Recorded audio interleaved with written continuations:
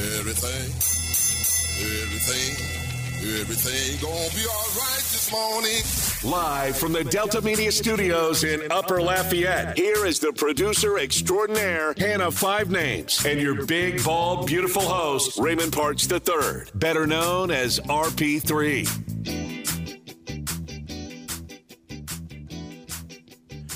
Good morning. Welcome to RP3 and Company on this glorious Wednesday, June the 15th. Woo! Weather's actually fairly nice outside. It's not yet 117 bazillion degrees outside. Enjoy it. It is summer. Got a great show lined up for you today. Got not one, not two, wait for it, 3 guests on this Hump Day edition of the show. Coming up at 7:30. We're going to get our College World Series talk on today. Going to lead it off with Travis Brown, our friend from the Bryan College Station Eagle. He covers the Texas A&M Aggies. They seem to be one of the favorites to win the College World Series. What a great turnaround season for the Aggies, as they only needed 5 games to get to the College World Series. Did so with ease. Travis Brown will talk all Aggies in College World Series with us at 7:30.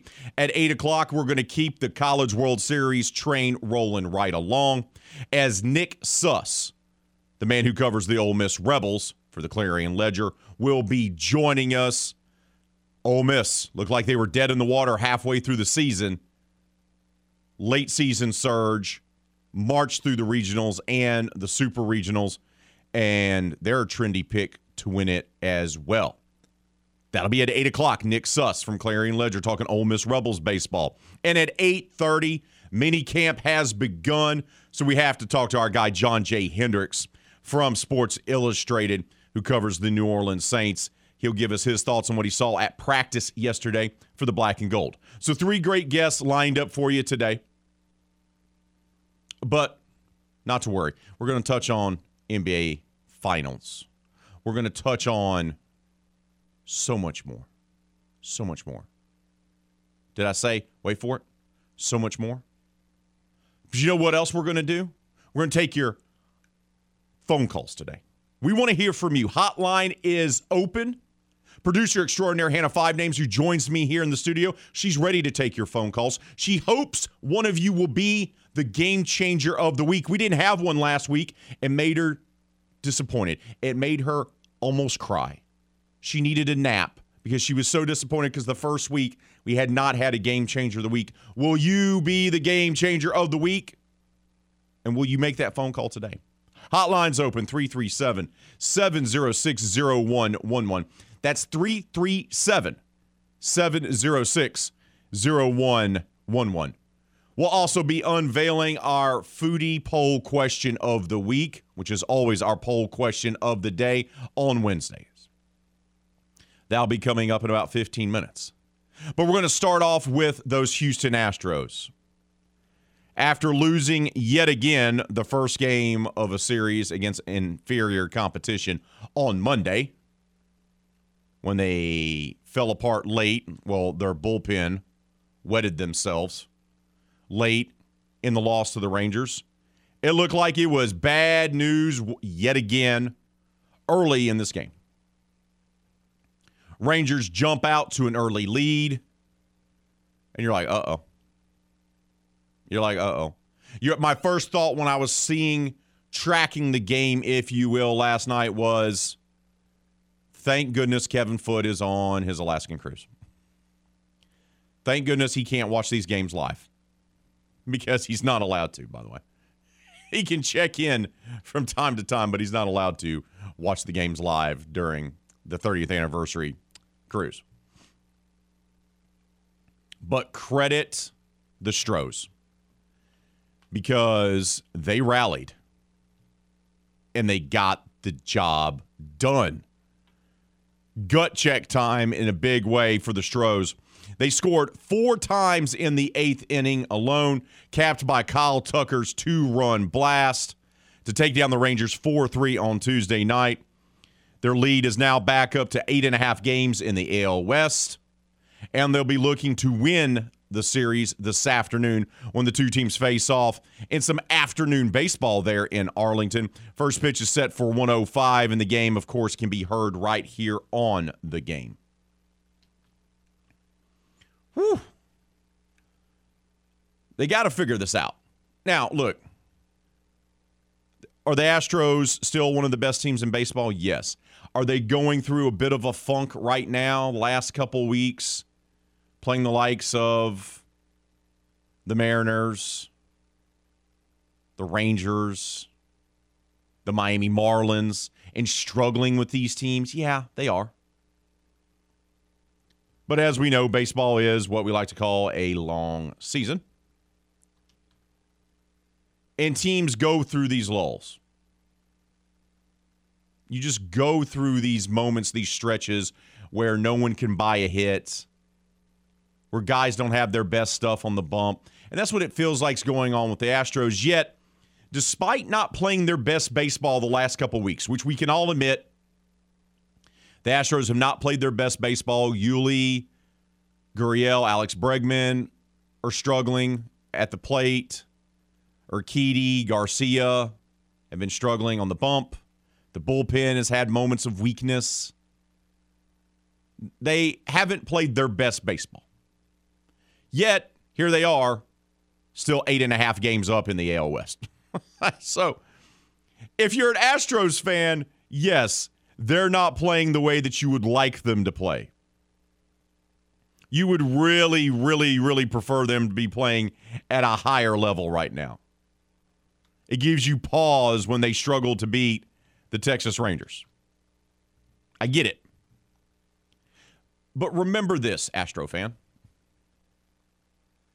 Your team is still 8.5 games up in the American League West. They're the best team by far in that division. It's not even close. It really isn't. They are the runaway best team in the division. Stros improved to 38-24 overall. Impressive, they're 22-14 away from Minute Maid Ballpark. That's always a good sign, especially when it's postseason baseball. And look, yesterday, Urquidy was okay. He was not great. He had yet another slightly above average start. Went 6 innings, scattered 5 hits, gave up 3 runs, all earned, struck out 4, but did give up a home run. His ERA is 4.99. But this time around, the bullpen settled things down. Abreu, Montero, and Presley came in. Each pitched an inning last night for the Stros. Only gave up a total of 3 hits, no runs, and only walked 1 batter in those 3 innings. So the bullpen, unlike the night before, came back out, was solid, was very good, in fact. And look, Lowe hits that home run off Urquidy in the 4th, and you're like, no. And the Rangers are up 3-0. But credit to Stros. Bregman, it's the type of at-bat that Breggs needs when you're struggling. What happened in the 8th inning for Alex Bregman is exactly what you need. So he grounds into a fielder's choice to the shortstop. Altuve scores on an error by the third baseman, and Bregman advances to second. And then Bregman will score on a ground out to first by Alvarez. Sometimes you just need something like that to happen. Bregman only gets on because the Rangers decide to get the out elsewhere. But not only do the Rangers not get the out elsewhere, Bregman is able to advance all the way to second, and the Astros score a run. And then Bregman scores on a ground out by Alvarez. And Breggs got on the base pass yet again. later in that inning, then he scores in that inning. That's right. So this is kind of at bat in inning Breggs need. Gets on a fielder's choice. Advances to second on the throwing error. Advances to third on Alvarez's ground out, which actually scored Michael Brantley Jr. And then Bregman scores on the 2-run jack by Tucker. Bregman should have never been on base. But sometimes it's something just as simple as that can kind of get you started. Now, Bregman didn't record a hit last night. Once again, he got on in the 8th on that fielder's choice. Went 0 for 4, but did score a run. That batting average is at .218. Cat was an MVP candidate 2 years ago. .218 is Paul Ballin. But Dusty Baker, the Astros skipper, is old school. He's going to leave Bregman there in the lineup. He's batting in the 3-hole still. He wants his guy to get out of it. Dusty's an old school baseball guy. Dusty played the game for a long time in the big leagues. He's been coaching it longer.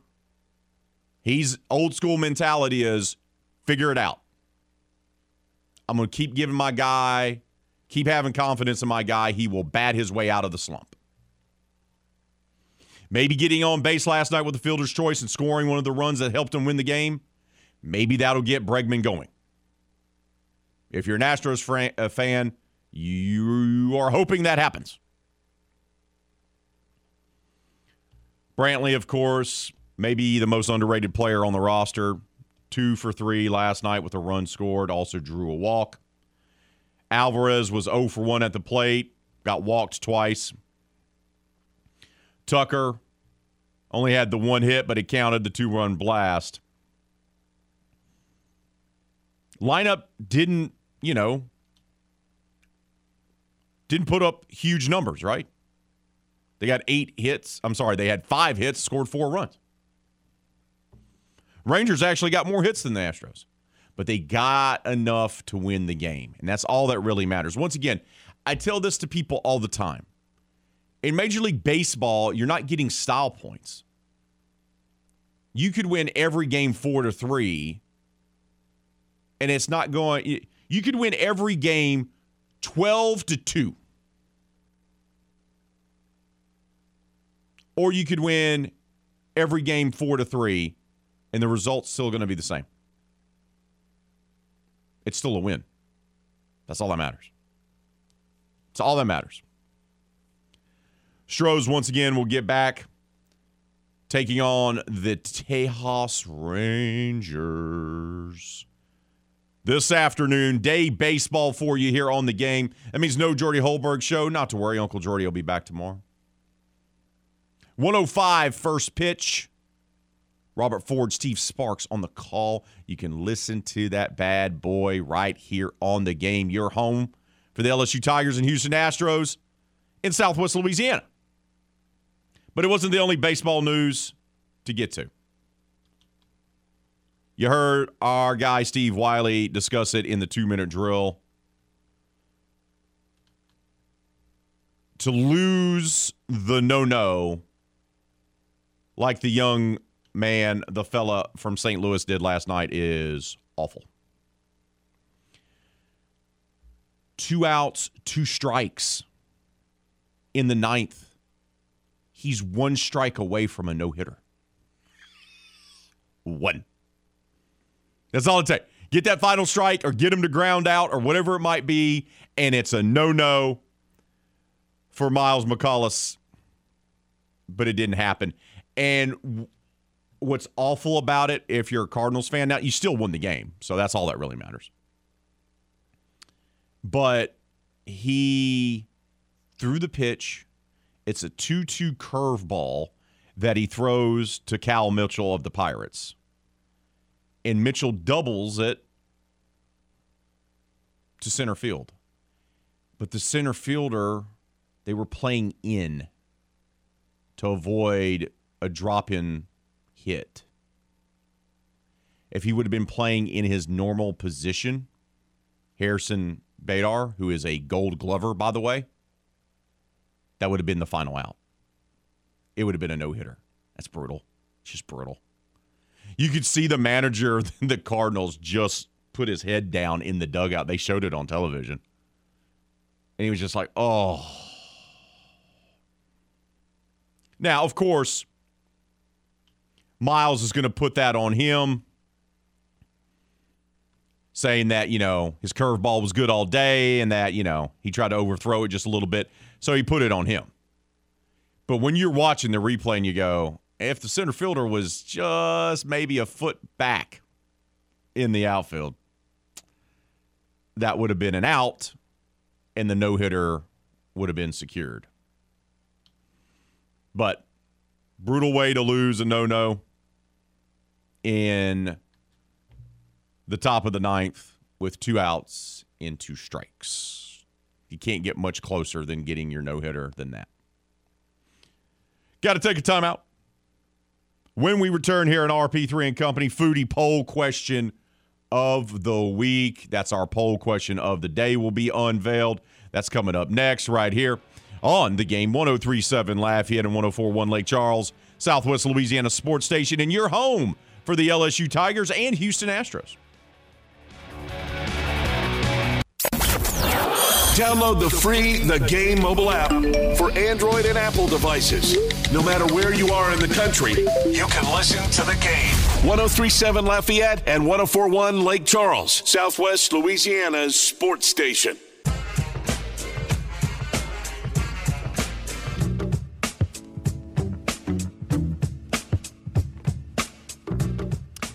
Today is the day you are going to sign up for the Game Clubhouse. Yeah, today. I know what you're thinking. RP3, got too much on my plate, my man. Nah, you don't. Trust me on this. You could spare a few minutes because here's why you're going to do it. Because once you become a member of our clubhouse by visiting 1037thegame.com or 1041thegame.com, which is free to join, by the way. You simply go to the website, you click on the Clubhouse Rewards tab. We even have a video posted right now to show you just how easy it is. I mean, come on. Once you take a few minutes to become a member, which, by the way, you'll earn 500 points by becoming one, then you're going to have the chance to earn more points. You're going to have the chance to use those points and then win free stuff. Like a $150 gift certificate to Mr. Lester's Steakhouse down at Cypress Bayou. Mouth-watering steaks, cooked to perfection, exactly how you want them. Tremendous sides, desserts, adult beverages, the whole 9 yards. In addition of a $150 gift certificate to Mr. Lester's, you can also win a $50 gift certificate to Half Shell Oyster House. That's right. Gulf seafood, fresh Gulf seafood. Great fine dining as well. Oh, and if that's not enough, you can also win yourself a $25 gift certificate to Mabel's Kitchen down at Cypress Bayou. Some casual fine dining. But you can only win those great prizes by becoming a member of our clubhouse. We also have tickets from time to time that we give away, Astros, concerts, and more. So go sign up for the Game Rewards Club today at 1037thegame.com or 1041thegame.com. It's free, it's simple, and you're going to be able to score great stuff.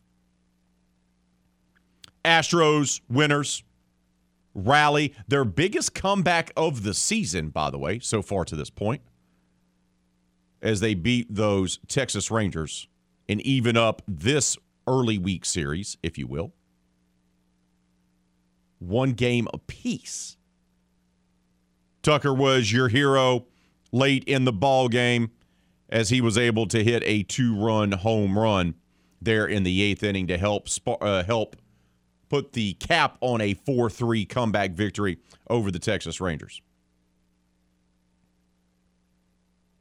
Can the Astros keep it moving?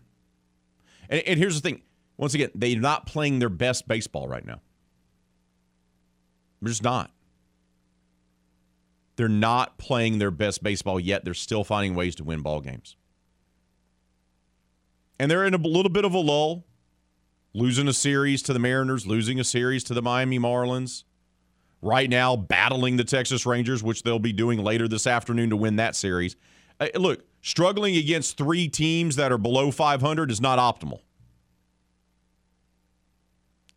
Jeremy Pena being banged up, and they sent him back to Houston for an injury, or at least a precaution. Not optimal either, or either, depending on what part of the country you live in. Yes, the Astros flew Jeremy Pena back to Houston for further testing. That was reported yesterday. That's why he wasn't in the lineup. Dusty Baker said it's not Pena's wrist, but also did not reveal what is actually hurt. So the rookie sensation, a strong candidate for Rookie of the Year, is not in the lineup. Alex Bregman, Yuli Gurriel are struggling at the plate. Jose Urquidy is not pitching with confidence. Bullpen has had some issues the last few weeks. Yet, here we stand, and the Astros have a 8.5-game lead in the AL West. Baseball is a funny game. Even when you don't play your best, you can still be the best team in your division. Even when you have guys in slumps or guys banged up or players that have lost their way, lost their confidence, you can still be a great team. Have they played great the last couple of weeks? No. But they're still in the driver's seat in their division. And they'll figure it out. Bregman and Gurriel will figure things out. They're too good of players not to. Now, will it take some next level managing? That's not a word. Next level coaching by the skipper, the manager, Dusty Baker? Yeah. He's going to have to use his veteran experience to work with Breggs. Breggs is not the type of guy that you can send down to the minors, I don't think. And I think Dusty knows that, and that's why he's keeping him in the 3-hole, even though he's been not good. Not good. I mean, he's batting around 220. Woo. I mean, when's the last time you saw Alex Bregman struggle like that? I mean, I don't even think he struggled like that at LSU. Honestly. This is one of those career kind of slumps for the all-star third baseman, World Series champion, former LSU star. I mean, you look at his career. As a rook, at the age of 22, he batted .264. Next year, .284. Then it was .286, .296. 2020, the pandemic year, he struggled, batted .242. He was better last year, .270, and this year he's having his worst year yet, .218. It was the pandemic year. It's 3 years ago. My apologies. 3 years ago was 2019 when he finished as runner-up in the MVP race. The year before, he finished fifth. So back-to-back top 5 finishes in the MVP. That was the 19 season when he hit 41 home runs, 112 ribbies. Batted .296, career best. Hasn't even come close since. Last year was a down year for him, dealt with the injuries, but still was able to bat .270 with 12 home runs. Right now he's got 6 dingers, only 28 ribbies, and is batting .218. .218. He's too good of a player, too good of a hitter to be struggling as badly as he is. He'll eventually turn it around. If he doesn't, then there's a bigger issue going on with Alex Bregman. I'm just saying. You don't go from batting .284, .286, .296 and putting up the numbers that he was putting up, then to all of a sudden just drop off like that. Pandemic and injuries, yes, but he's lost his confidence. He's got to find it back. Got to be able to get that back. Foodie poll question of the week is our poll question of the day on Wednesdays. Producer extraordinaire Hannah Five Names is ready to comment about this foodie poll question of the day. It's hot outside, right? It's blistering hot. You sweat just walking to your vehicle. But growing up and living like you have in Southwest Louisiana, this is what you're used to. You're dealing with terrible summers all the time. So what's your go-to cool treat during a hot day? We've had plenty of them. Yesterday was a scorcher. What's your go-to hot treat? Your go-to cool treat, rather, on a hot day? Is it getting a snow cone? Is it eating some watermelon? Ooh, a lot of people love eating the ice-cold watermelon. Refreshing. Is it ice cream? Now, see, when I get really hot, I can't have the ice cream because I don't like the dairy on my stomach when I'm all hot and sweaty. I can't do it. I got to cool off a little bit before eating ice cream. Or is it old school freezer pops? Oh, man. Some old flavor ice. Yeah, now we talking. Right now, leading the vote on our foodie poll question of the day, what is your go-to cool treat during a hot day? 66% of you say freezer pops. Grape was always my favorite. That was my go-to. If I could choose the freezer pop flavor, it was either grape or strawberry. That's what I would go for. And then sometimes you'd have to be stuck with lemon. And you're like, or banana. Like, nope. Don't want these. Then you look in the freezer and your mom refuses to buy any more until the old ones are out. And then you look in the freezer and it's nothing but yellow. And you're like, I guess we're not getting any more freezer pops. Let me go down the street into my friend's house and see if they have any that's different flavors.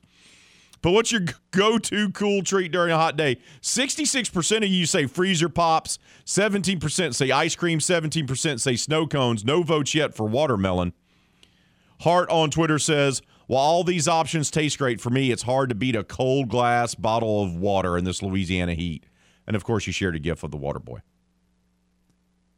JPK, the OD, says, am I doing this right?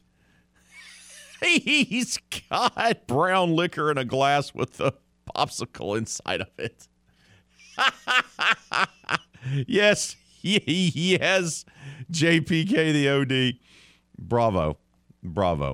Keep voting on our poll question of the day. It's our foodie poll question of the week.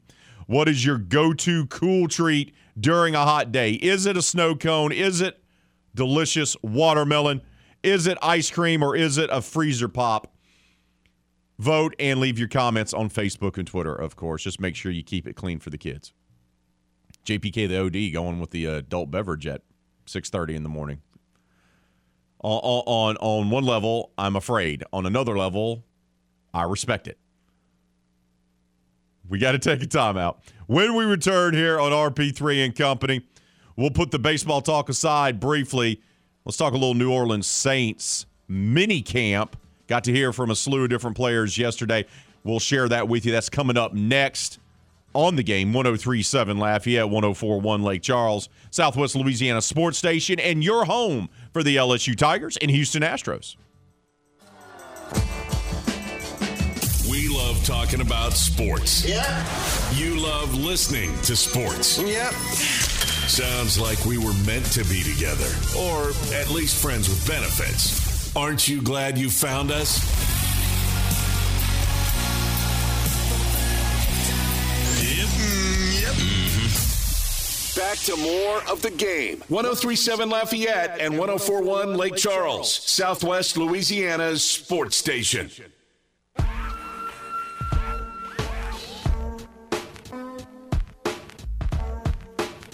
Oh, the game is turning 10. We're having a birthday party, and you are invited. No, seriously. You're invited. I'm inviting you right now, this morning, on this Hump Day edition of RP3 and Company. Look, we're celebrating 10 years of being Southwest Louisiana Sports Station. Join us at B-Dubs, Buffalo Wild Wings, on Ambassador Caffrey a week from today. Let's go. Week from today, birthday party. There will be delicious wings. There will be amazing door prizes, including station swag. I'm talking shirts. I'm talking koozies. Astros tickets. A 50-inch television donated by AVI. Car washes from the Wash donated by Service Chevrolet.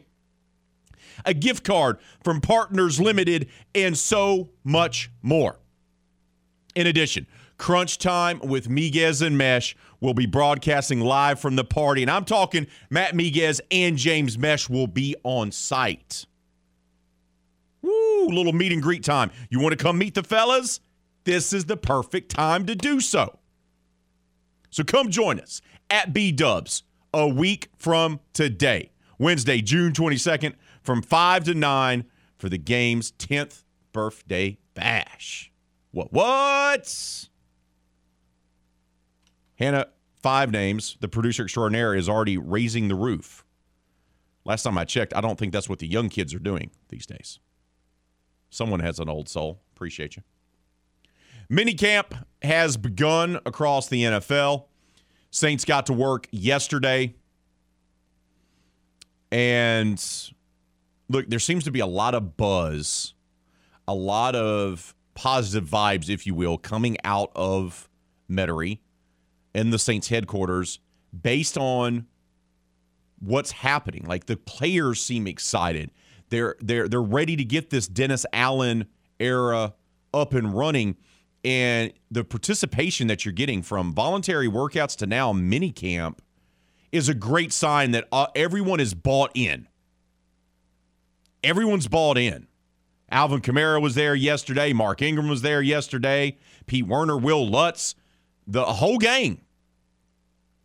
Michael Thomas. Everyone seems to be on board here. That's a great, great sign, especially it being only June. Now, still plenty left, right? You still have to go through minicamp. You still have to go through training camp, preseason. You hope no one gets injured. Knock on wood. But there's a level of excitement building in New Orleans, despite what national media pundits tell you. I don't know what it is about their viewpoint of the Saints. They're just, they don't like them, or they are just lazy in their opinions. Well, wait up. I think it may be the latter. Pete Werner made a bit of an impact last year, kind of turned some heads with his play, linebacker out of Ohio State, and he really worked very well with all-pro linebacker and team leader, team captain, Demario Davis. And Werner talked about, how does he and Demario work together on the field? We work well together. We're both smart players. I would say that you put two intelligent guys out there, you're able to mix up a lot of different looks. I would say that, we played a good amount of football, and having a year with chemistry helps a lot, so we can only build on that. But I say we complement each other very well. That is look, Demario's really, really intelligent, and the word is Werner is as well. And the Saints like having that. They do. And when you have guys that are intelligent, that usually means they're also versatile. And that allows you to do different things defensively. Because if you have someone that's intelligent enough, they can do multiple things for you. That gives you more flexibility in what you do. That can allow your defense to have more exotic packages, different schemes, and whatnot. It has a ripple effect, if you will. And for Werner, the biggest adjustment you always hear from guys once they get to the league is that how fast everything is. How fast they have to process the playbook. How fast they have to process the game. How fast the actual game is. Because in the NFL, you're not playing against, the little sisters of the poor on your schedule like you do in college. This is not how this works. Everyone was all-conference, all-American at the previous stop. That's what every team is filled with. So the speed of the game and understanding how to play the game is something a lot of guys have to adjust to, and Werner talked about how things are starting to kind of slow down for him. Yeah, I would say 1 year under the belt, things start to slow down. It becomes a little bit easier. You can pick up on certain tendencies, play it a little bit faster, understand what's coming rather than kind of reacting in certain situations. His development is why they haven't made sure to bring back Quan Alexander. The coaching staff, in particular, Dennis Allen's very high on Pete Werner. They saw enough from him last year where they believe that he is their starting linebacker on the side of DeMario moving forward. Now, I still think they would like to bring back Quan Alexander just to have that versatility and have another very good linebacker. You can't have enough quality players, right? Let's just be honest. But that's part of it here. His intelligence, his grasping of the playbook, his bond with DeMario Davis, these are all things that have impressed the coaching staff to the point where if they have to start the season today, Pete Werner's a starting linebacker, and they don't need Quan Alexander. Just keep that in mind. Running back is a position we've talked a lot about this offseason. Trying to figure out what's going to happen with Alvin Kamara, right? But that case may get kicked down the road even further. So he may not even have to deal with a suspension this year. But that's, they're going to have to figure that out. But then there's the depth behind Kamara.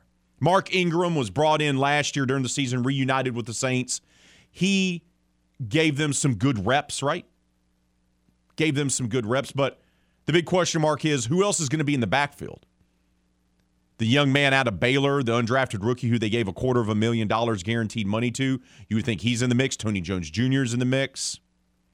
David Johnson came in for a tryout yesterday. But Ingram, reports are the coaching staff still really likes him. Could be a reason why they haven't overspent for another running back, because they still think Mark Ingram has something left in the tank. We'll see about that. But what about the offense? Ingram was there for a long time, played for Sean Payton for a long time during his 2 stints, and he's been coached up by Pete Carmichael. And he was asked yesterday, what's it like, going through workouts, going through practice with Pete Carmichael as the guy? I don't see any difference in him. I mean, he's kind of always been in that role, even over the years. Sometimes he's called games, he's installed plays in front of the team. So, I mean, he's the same old Pete, the mad scientist, just drawing up plays, drawing up schemes so we can go out there and cause havoc. So, I haven't noticed anything different. Everybody's just still cool, still same bloodline, still the same culture. Everything's going smooth. Do I think the offense is going to look exactly like it would if Sean Payton was there? No. But I think it's going to look a lot like it. And I think the terminology and how to relate to the players is going to make that transition easy for Dennis Allen taking over as head coach, because Pete is going to handle the offense, and it's going to be very much like Sean Payton ran. Now, the big difference, I think, is going to be in-game decision-making. Sean sometimes likes to play it fast and loose and make decisions and challenge plays where you go, what are you doing? Why are you challenging that play? Or it's 3rd and 6 inches, and he goes 4 wide in a formation instead of just, lining up and picking up the first down the old-fashioned way. So that's the big question mark for me when it comes to the offense. How do they handle in-game scenarios? Because sometimes Sean, was a bit of a gambler. Jameis Winston, obviously, is your number one on the quarterback depth chart. He's still coming off the offseason surgery, but he's making great progress. And, he's been in this system now. This will be year number 3 for him. Remember, last year he was the starting quarterback, got injured. The year before he was the backup. So this is season number 3 for him, and he can give some perspective about what the offense looks like and everything like that. And this is what he had to say about Carmichael as well. The great thing is he's been the same guy since when I first got here. His mind, his attention to detail, being in the meetings, he's been basically in that same role. And after the preseason, I got a chance to hear him call plays then. So I'm very used to Pete.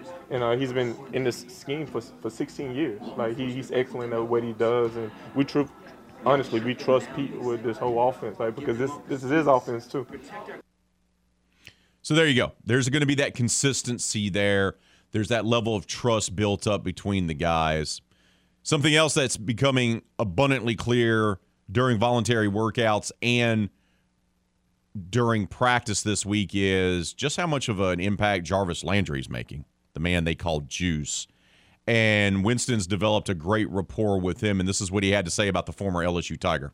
I think that's one thing about having a veteran guy with great savvy. Like, he's just a baller who knows how to get open, right? And I really admire that so much about him because it's a part of that where that's the receiver's job, right? Hey, get open. Like, no matter how detailed the route is, no matter, the specific coverage, man, when you find a way to get open, you get the ball. There you go. You get the ball.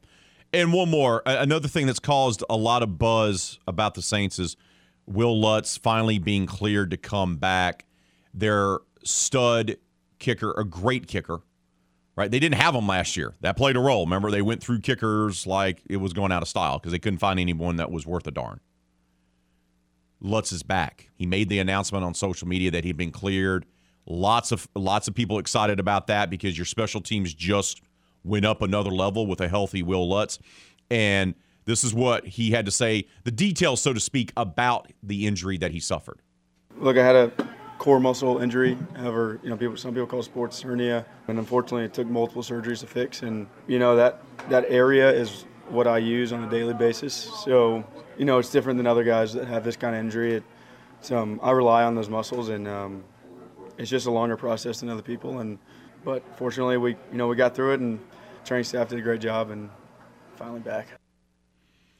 So that's this. Because he's a kicker, he uses his core differently than other players do because of the motion that he utilizes to kick, right? That's why the progress was so slow for him to recover, and he needed multiple surgeries to fix it. Now he's cleared. He's healthy. He'll still be working on building up his strength, but having Will Lutz back and having him back healthy, a huge shot in the arm, so to speak, for this Saints offense.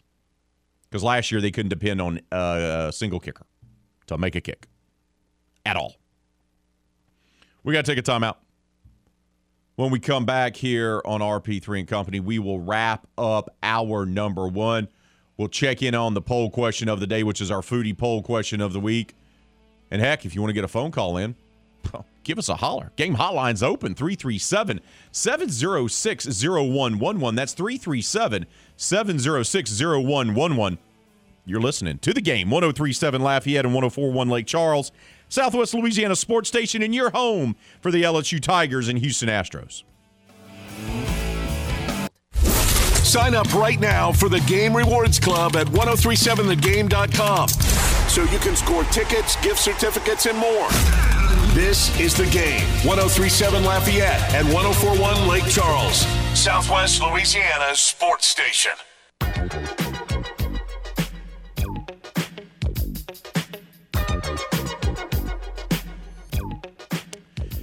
Lafayette Marble and Granite is the South's largest cultured marble factory. And look, they pride themselves on earning your business. And you already know that LMG provides show-stopping marble countertops for your kitchens and your bathrooms. That you know. But did you know that they can also take your outdoor living space or your man cave area to another level and help you and your home become the envy of your neighborhood during game days in the fall? We know how much you love to entertain, cheering on the UL Raging Cajuns or the LSU Tigers, McNeese Cowboys, or the New Orleans Saints. LMG knows that too, and they want to help take that space to the next level. Visit their website, lmgelite.com, to learn more about all the sensational services and the great products that they have to offer. Live inventory is updated every single Wednesday, which, by the way, is today. Go check out their website, once again, the great products they have to offer and the live inventory.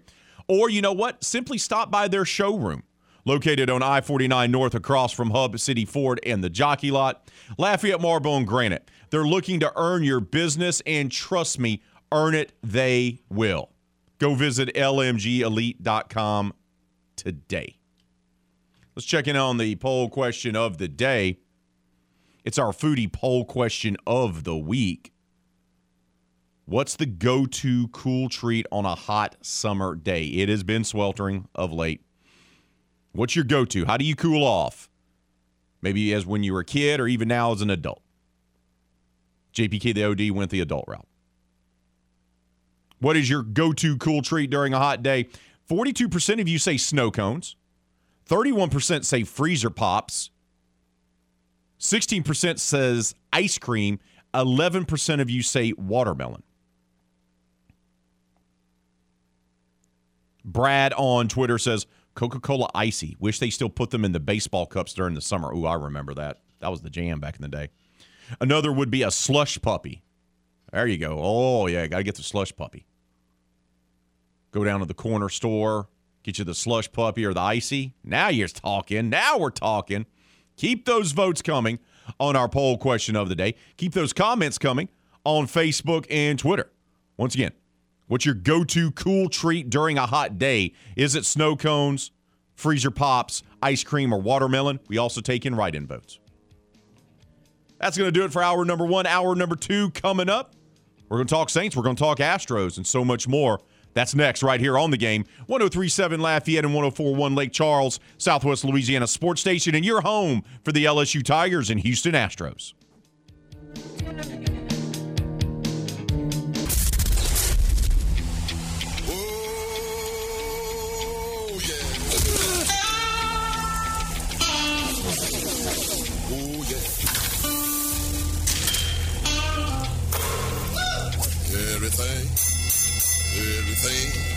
Everything gonna be all right this morning. Live from the Delta Media Studios in Upper Lafayette, here is the producer extraordinaire, Hannah Five Names, and your big, bald, beautiful host, Raymond Parks III, better known as RP3. Welcome back to RP3 and Company right here on The Game. 103.7 Lafayette and 104.1 Lake Charles, Southwest Louisiana Sports Station, and your home for the LSU Tigers and Houston Astros. Hour number 1 in the books. Hour number 2 has arrived. Travis Brown. That's right, Travis Brown from the Bryan College Station Eagle. Texas A&M reporter is going to join us, and we start looking ahead to the College World Series, which will begin on Friday. He's one of 2 guests we have today that's going to break down the College World Series. Travis Brown will join us half an hour from right now at 7:30, and then an hour from right now, Nick Suss from the Clarion Ledger, who covers the Ole Miss Rebels, will join us as 4 of the 8 teams in the College World Series field reside in the SEC West Division. Houston Astros, big winners last night, rallied their biggest come-from-behind victory of the season as they defeat those Tejas Rangers, those little annoying Texas Rangers. Take them down, and they get back on track. They even this series a game apiece with a 4-3 win last night. Kyle Tucker with the 2-run blast there in the 8th inning to cap off the Astros, scoring all 4 of their runs in the 8th in the 4-3 victory. The 2 teams will get back at it today, this afternoon, rather. Day baseball for you. That's right. No Jordy Holberg show today. We'll have a little bit of crunch time of Miguez and Mesh after the Astros game. First pitch is scheduled for 1:05 from Arlington. Astros, Rangers. Of course, you can listen to it live right here on The Game because, we are your home for the Astros. Had to fight through to get the victory yesterday, right? Or last night, rather. Wasn't pretty. Just wasn't. But they got the job done. And I said it before, and I'll say it again. You don't get style points in baseball. You don't get style points. It doesn't matter. You win 12-2, you win 4-3. It does not matter. As long as you win the game, that's all that matters. And the Astros are in a little bit of a slump right now. Jose Urquidy, Luis Garcia, not pitching their best. Bullpen has had some moments where they've broke down. Alex Bregman, Yuli Gurriel are struggling at the plate. Having, their worst seasons as pros for both of them. Yet, in spite of all that, they still have an 8.5 game lead in the AL West, even with everything going on. And now Jeremy Pena is banged up, the sensational rookie shortstop. They sent him back home to Houston for some testing. They won't reveal exactly what's wrong with Jeremy. But Dusty Baker said it is not a wrist injury. So there you go. But sometimes when you're struggling like they have been, losing the series to the Mariners, losing the series to the Marlins, in danger of losing this series to the Rangers, you just need to get back on track. And an ugly win where, you take advantage of an error on a fielder's choice to score a run, to start the rally there in the 8th inning. Bregman was the one that hit into the fielder's choice. Sometimes that's what you need. And just to kind of get you back on track, so to speak. And Jose Altuve afterwards, after last night's victory on the road in Arlington, said, how big of a deal it was for them to get the win last night. It was obviously a good win. They played really good yesterday. They beat us. Today they were, right out there. And just to be able to come back and win this game is important for us. That's what we're trying to do. And, yeah, the way we did it was good. Tucker hitting the big homer. And then a couple good plays in the end gave us the win. The 8th inning rally. You don't see this a lot in baseball. They hadn't scored a single run until the 8th. And then they got the rally started, and Altuve was part of that, and he talked about, that late rally in last night's win. Again, I got behind me one of the best hitters in baseball. I got on base, and then quickly he got another base hit. That's the kind of guy he is. And then giving the chance to Bregman and Jordan, who's, probably best hitter in baseball right now, it's good for us. And then, Tucker right after him and hitting the homers, another great hitter. So, I'm glad the way we did it and happy that we won the game. He's so soft-spoken. Right?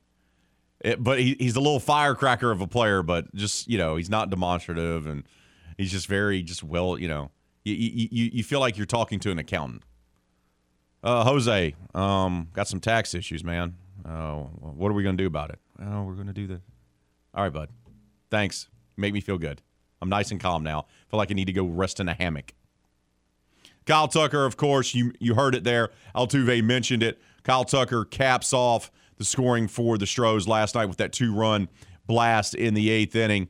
And he talked about stepping up in a big way for the team there with his hit in the 8th. I was just trying to hit the ball not into the infield, playing in right there to try to get the run in. Just trying to get to the outfielder just as far as possible, just to try and get the run in. But he just threw a slider over the plate, and I put a good swing on it, so it worked out really well. Also was key there in that 8th inning, when Bregman gets on with the fielder's choice and then advances the second, is the decision by Corey Seager, who the Rangers paid a ton of money for in the offseason, by the way, making the decision to go home and not to get the double play, and Tucker spoke about that. I don't know who's on first, Mike. I don't know how close it would have been at second, trying to turn it, but I'm sure. He just probably saw Jose take off the home and figured he could get him out there and save a run. So, it just worked out in our favor with the ball getting past the third baseman. So, that was kind of the big moment for us right there. It was a huge moment. The rally and the comeback victory may not happen if Seager doesn't make the decision that he does. Because not only does Altuve score, everyone else advances. It was a big moment in last night's game. And deciding not to get the double play opened the door for the Stros to be able to mount that rally and continue it in the 8th inning to win the ball game. And skipper Dusty Baker, he's seen a lot of baseball in his time as a player and as a manager, and he was asked about the Rangers deciding not to get the double play. How surprised were you that they did try to turn 2 there and came home? Well, not really. Thing about it is, with the unorthodox defenses that are played these days, second baseman was way, Simeon was way on this side of the bag, and I didn't see the replay. I don't know if he could have gotten there to turn 2 anyway, but whatever, we'll take.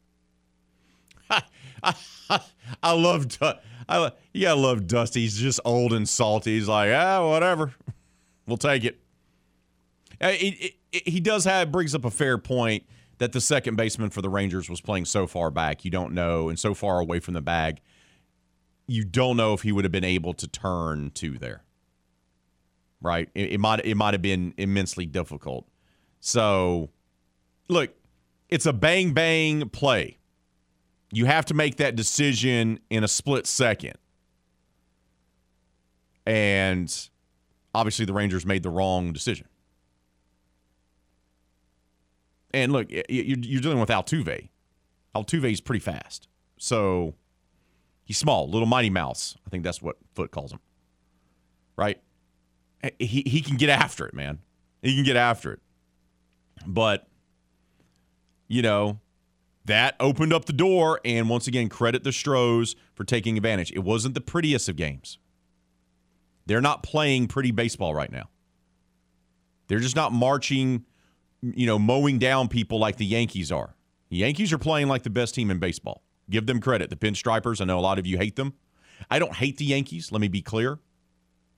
I appreciate their history, and you can't tell the story of Major League Baseball without the New York Yankees being a huge voice or huge character in said story. Now, do I like what they kind of spearheaded in baseball by, spending $100, $150, $200 million on payroll and then everyone else try to follow that? Red Sox, Dodgers. No, I'm not a huge fan of that. But once again, George Steinbrenner was allowed to do what he wanted to do. It was his team. And if you don't like the Yankees buying up all the players, well, you buy them. That's how that works. But the Yankees are the best team in baseball right now. But the Stros are still one of the best teams in the American League, even with this lull that they're going through. So it doesn't look great. They're not the prettiest of games. But once again, you don't earn extra points. It's not as if they give you a trophy at the end of the year when they're handing out the hardware after the World Series and says, guys, guess what? You won the games in the prettiest of fashion. Here you go. You're welcome. That doesn't get passed out. Sorry to disappoint you. This is not how it works. You simply go out there, play your tail off, get the dub. But that wasn't the only big news of the night in Major League Baseball. We had a no-hitter get broken up in the 9th inning with 2 outs and 2 strikes. It's brutal. It's brutal. And any man who works at having a mustache like Miles McCollis does, you want to root for him. Loses the no-hit bid with 2 outs in the 9th with 2 strikes. And you saw the hit. If you watch the highlights or watch the replay, I know we have a lot of Cardinal fans in this area. Shout out to the good brother Ben Love. And Jordy Holberg. Plenty of Cardinal fans. You see the hit.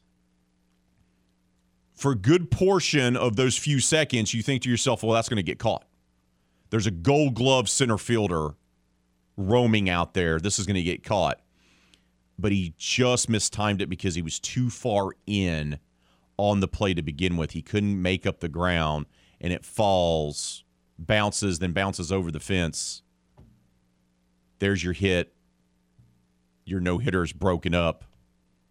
And a phenomenal pitching performance. It's still a phenomenal pitching performance. It's just not a no-hitter. But more importantly, if you're a Cardinals fan, even though you may be disappointed that your pitcher didn't get his no-hitter, you still crushed the faces of the Pirates 9-1. That's all that really matters. The Atlanta Braves continue to be the hottest team in baseball the last few weeks. as they won yet again. Boy, the Washington Nationals sure are taking their medicine season and making it 2 seasons in a row, aren't they? Or maybe their season was just a bit of a fluke. Maybe that's what really was happening a couple of years ago when they won the World Series. I still can't believe they beat the Astros for the World Series. I'm still trying to wrap my brain around how that happened. No home team won that World Series game that year. It's a 7-game series, and the road team won all the games. What?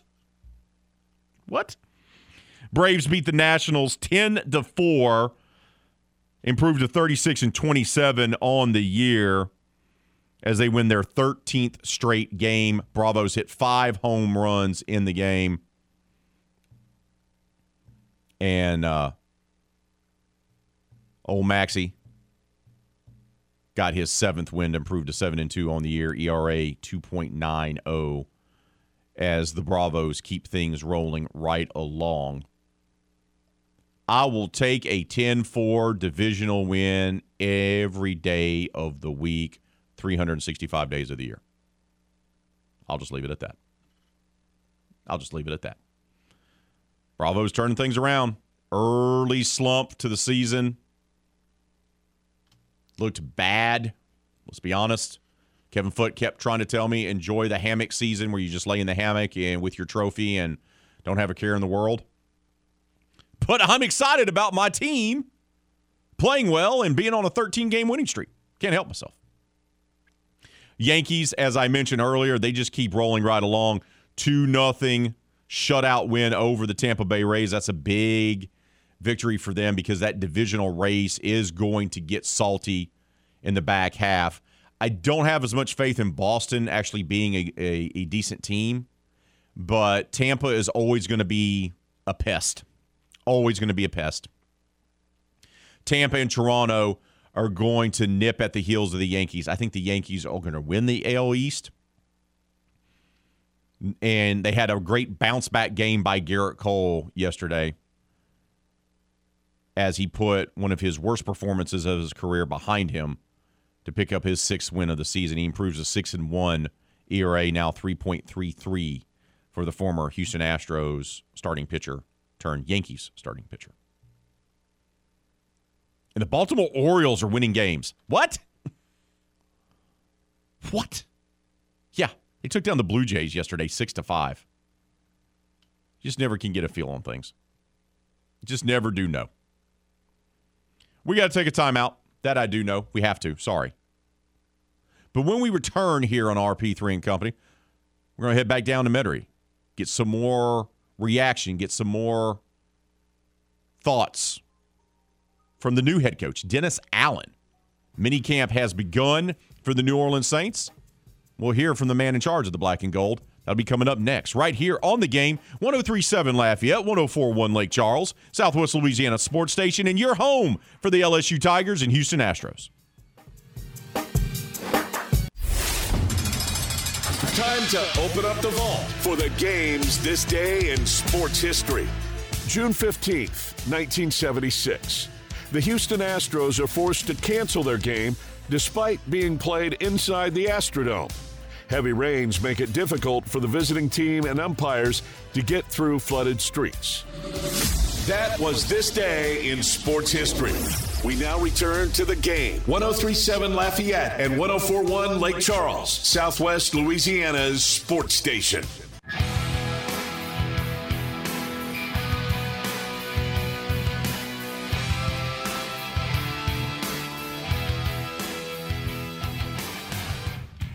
Welcome back to RP3 and Company. We're less than 10 minutes away from Travis Brown from the Bryan College Station Eagle joining us. He covers the Texas A&M Aggies. They're one of the favorites to win the College World Series. What a great turnaround season they've had. They're also one of 4 teams from the SEC West in the field there in Omaha. We're going to talk all things College World Series less than 10 minutes from right now. That's going to be exciting. I've always wanted, that's on the bucket list, by the way, to go to the College World Series. I've never been. Never had the opportunity. Would love to go one day and be able to experience that. Hopefully experience it without the Vandy Whistler being there, because I don't think his presence would make me enjoy the experience. Because he seems to be, I'm going to say it, annoying. You know what's not annoying? Every Wednesday when we do our foodie poll question of the week. Every Wednesday, our poll question of the day transforms, if you will. It turns into something else. It's like leftovers that you make into a casserole. It becomes something else, maybe even something better. The foodie poll question of the day. Today is, what is your go-to cool treat during a hot summer day? 42% of you right now say snow cones. 31% say freezer pops. 16% say ice cream. 11% say watermelon. I'm telling you, man, good cold watermelon. Now, some people I know during the summer will even like freeze the watermelon. Make it ice cold. Like super, super, super cold. I do like a good, nice cold watermelon. My grandparents would always get one during the summer. We'd be playing outside, and they'd bring out the watermelon. My grandfather would cut it up, and you'd eat it. I'm like, oh, yeah. It's a whole mess. It's all messy. That's the great thing about summer. Messy, just getting messy. Sweaty and messy, and eating messy. Freezer pop all over your face. Dirt underneath your fingernails because you've been playing outside all day. But we want to hear from you. What is your go-to treat, if you will? Your go-to cool treat during a hot summer day? Ralph has chimed in. Ice cold beer. I respect it. The best time for me to have a cold one, because I don't drink that often. But if I work in the yard, like if I do a lot of yard work, cut my grass, weed eat, maybe I'm out there with my steel chainsaw taking down stuff that I probably shouldn't be taking down, working up a big sweat, just nasty, kind of hot summer day, sitting on my porch, having a cold beer, it's the best time for me. That's when I like to have it. Nothing beats that. I like your comment, Ralph. Thank you for it. Matt Reed has commented. Man goes with watermelon. Yes, see, I'm telling you, watermelon. People love getting the watermelon. Martin has commented on Facebook, says, any type of ice cream cake I'm down for. I love ice cream cake. But for me, if I'm all hot and sweaty, I can't have dairy, man. I just can't. I can't. I have to cool down some. Now, when I was a kid, I wasn't that way. When I was a small kid, you heard the ice cream truck coming from around the corner, and you're like, ah! You run outside, then yeah. That's different. But even then, when I was a kid, I wouldn't get, no, that's not true. I would sometimes get the Mickey Mouse ice cream. That was the chocolate with the face, the ears were chocolate. I'd sometimes get that. But a lot of times I would get the fruity flavored ice cream with like the gumball in the bottom, stuff like that. So even then I would get something more fruity than I would dairy. But yeah, I just can't, man. Freezer pop was the go-to for me growing up. We always had them. All my friends had them at their house. That was a thing, because you just buy a big case of Flavor Ice or whatever the generic brand was at the store that you shopped at, and you just get after it. And you'd always be fighting over the red or purple colored pops, which are like strawberry and grape, obviously. Then you have some. Sometimes you'd buy off-brands, and the yellow wasn't banana, it was lemon. And you're thinking that you're going to get a banana freezer pop, and instead it's lemon, and it ruins your day. But I can tell you the one that was always left out of the box or the pack, because sometimes you'd get the big pack of freezer pops and it'd be in that red mesh, right? The purple, the red colors would always be gone. If you had blue, that was the big go-to. Everyone wanted the blue one as well. The ones always left over were green and yellow. No one wants to be eating a lime freezer pop. Just saying. Just saying. I don't know about you. Just saying. But yeah, Freezer Pops were the go-to. Let's head out to the hotline. Welcome on Martin to the show. Martin, I only got a couple of minutes, brother, but it's yours. What you got, my friend? Yeah, I said ice cream cake on y'all poll question, but I also like a good Slurpee. You got to catch a brain freeze, or else the Slurpee's no good. But also one thing I wanted to bring up too, the Swans, man. It just seems that any ice cream from the Swan, and I might be pronouncing it wrong, but it was a big yellow truck that come delivered to your grandma's house or your house or whatnot back in the day. And their ice creams just always hit different, man. But that's all I had to say, man. But it was the big yellow truck with the Swan on the side, man. You know what I'm talking about, RP3. There you go, brother. Appreciate the phone call, bud. Enjoy your day, my man. Stay cool out there. You too, man. For me as a kid, some of y'all are going to remember this, some of y'all are not. One of my favorite places to go as a kid was K&B Drugstore. Big purple store. K&B, they no longer exist. I want to say Rite Aid bought them years ago. At K&B, I felt like as a kid, my favorite thing to get at K&B, besides toys and baseball cards, was getting the K&B Neapolitan ice cream. It came in a big tub, big round plastic tub. And it probably didn't taste that good in reality.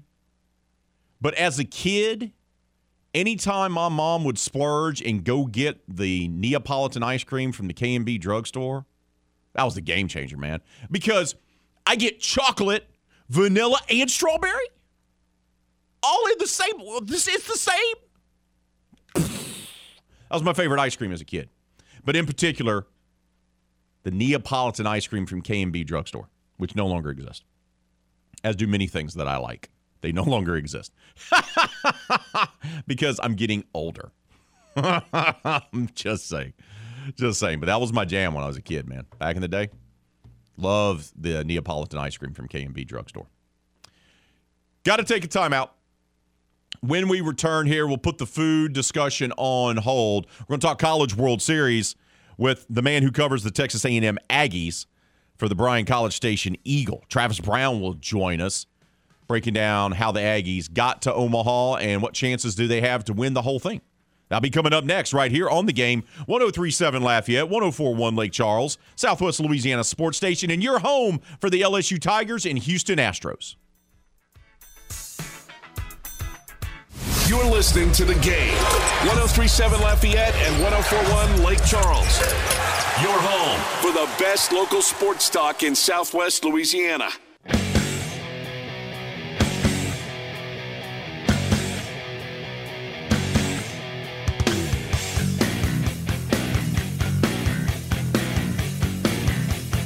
College World Series, Omaha, will begin in just a few days. 4 of the 8 teams in the field are from the SEC. In particular, the SEC West. 2 of the other teams are joining the SEC in less than 2 years, probably only in 1 year's time. And one of those teams that is from the SEC West is the Texas A&M Aggies. They've had a great turnaround season. Don't forget, A&M didn't even qualify for the SEC tournament a year ago. Yet here they are. They were the first ones to punch their ticket to Omaha, only needing 5 games to get there, winning their own regional and their own super. And they're going to be one of the favorites to win the whole thing. Can they? To break it all down for us is a man who covers the Texas A&M Aggies for a living. From the Bryan College Station Eagle, it's our friend Travis Brown, who joins us yet again here on RP3 and Company. Travis, good morning to you, bud. How are you?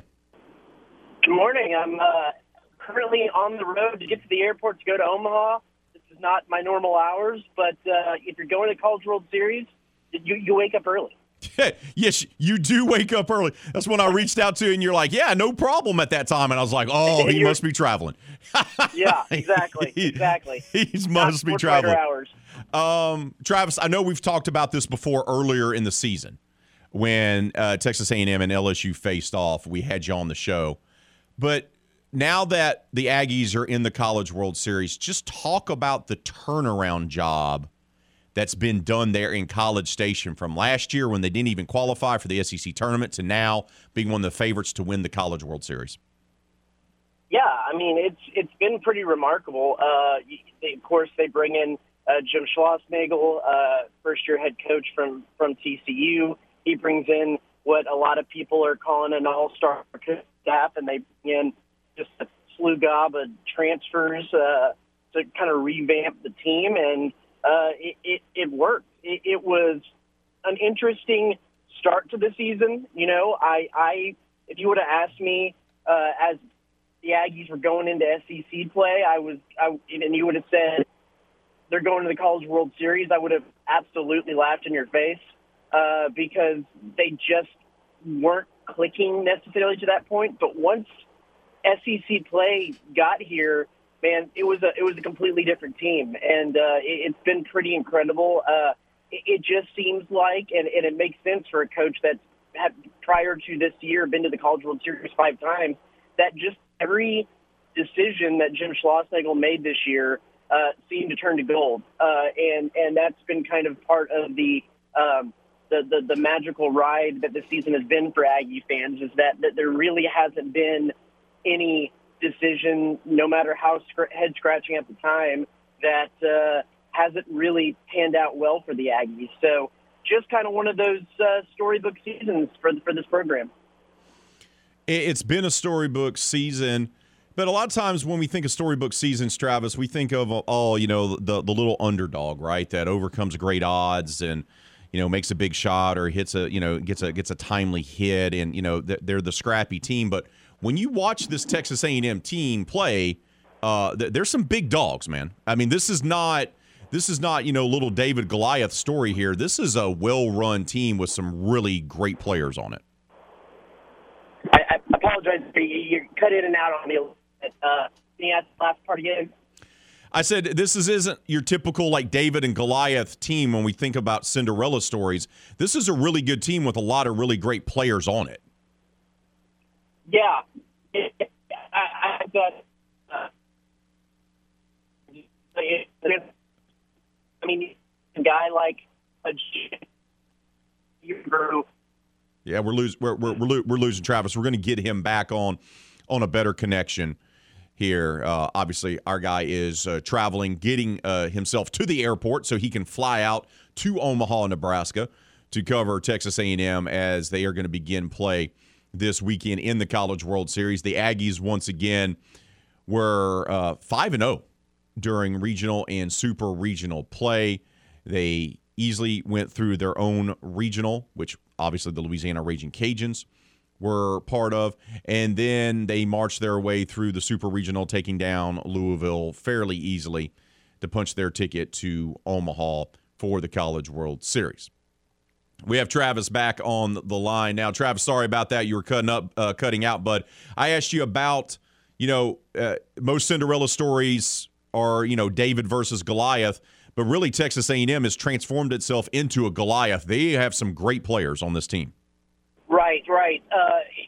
And it goes back to what they've been able to do in the transfer portal. I mean, look at a guy like Jacob Palish, who is the left-handed kind of leader in the bullpen, closed out that super regional. He's a guy that transferred in from Stanford, and Stanford is a team in this College World Series. He was a guy that made an impact there and is making an impact for the Aggies. I mean, Troy Clonch has College World Series, the catcher has College World Series experience. Micah Dallas came from Texas Tech, has College World Series experience.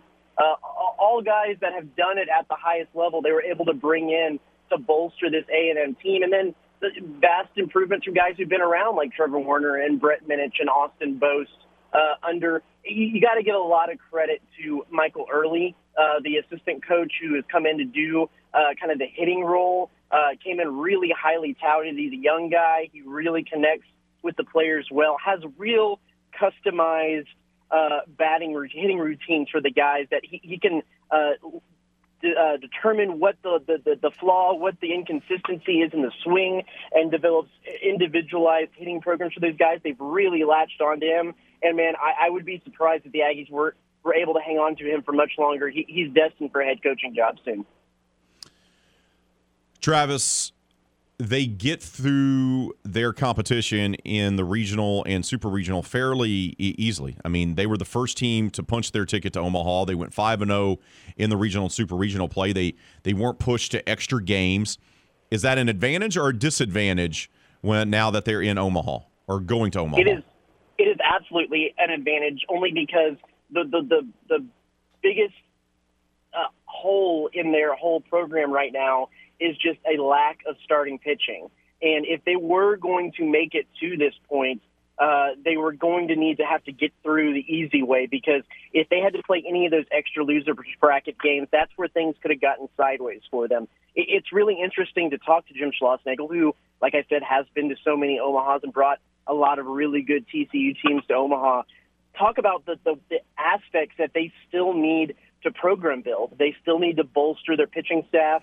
They need to bolster their starting rotation to continue to build the program. But in the process of not being where they would like to be at in the program, they're one of the top 2 highest seeds to make it to Omaha this year, which is a pretty impressive feat. So, yeah, it's definitely a plus for them, and it's going to be a plus for them if they want to advance and go far in the College World Series. They need to keep the games to a minimum if they can. There's a little help there because you got that day off or rest every other day in Omaha that you don't get through a regional or a super regional. But still, they're lacking in depth when it comes to both starting and bullpen pitching. So games to a minimum is great for them. We're talking with Travis Brown. He covers Texas A&M for the Bryan College Station Eagle. He's on his way to the airport to fly out to Omaha, Nebraska to cover the College World Series. Once again, Texas A&M is going to kick off the College World Series with the very first game as they take on Oklahoma at 1 o'clock on Friday. Let me ask you this. You mentioned, reducing the number of games that they have to play to keep their starting pitching fresh because they don't have enough of it, so to speak. Give me an under-the-radar X factor for this team to be able to make a run in Omaha and win the national championship. Let me actually reverse course on that and go with some starting pitching. They've got to get great outings from Nathan Detmer and Micah Dallas, their 2 starting pitchers, who wouldn't you necessarily would think to be under-the-radar X factors, but it's been since the NFL draft weekend when they were out at Vanderbilt. That's the last time they've gotten a starting pitcher to throw past 5 innings. So they've got to get some more quality starts out of those guys. And if they could turn around and get some quality starts, that would be kind of an under-the-radar X factor because they just haven't had that in a really long time. I'll be interested to see, and I asked Schlossnagle about this yesterday, all across college baseball, you look at any conference, any team, offensive numbers have skyrocketed this year. I know going into the super regionals, there was 4,000 more home runs than there were at the end of last season. RBIs are up, hits are up, batting average is up. Everything is up this year. Charles Schwab Field, the formerly TD Ameritrade Field up there in Omaha, is an absolute graveyard. It has the southern wind blowing in. It's a big, expansive outfield. I'm going to be really interested to see if the pitchers get a little bit of payback for the season that is either, some COVID, less developed pitching because of COVID, or, Kendall Rogers from D1 Baseball has talked about juiced up balls a little bit maybe this season. If the pitchers are going to be able to get a little bit of retribution for the beating that they've taken across the country this year, and if in the Aggies' case, if those 2 starting pitchers can get some quality starts and keep some hits and some runs off the board, that would be a huge under-the-radar X factor, at least as the last stretch of the season has gone for the Aggies. They're going to face one of the hottest teams in college baseball. Oklahoma was a team that no one wanted to face. They made that run in the Big 12 tournament, and they go down to the regional, and they win it, and then they win the Super as well. They're one of the hottest teams. What do you think of this matchup right off the bat for Texas A&M taking on Oklahoma?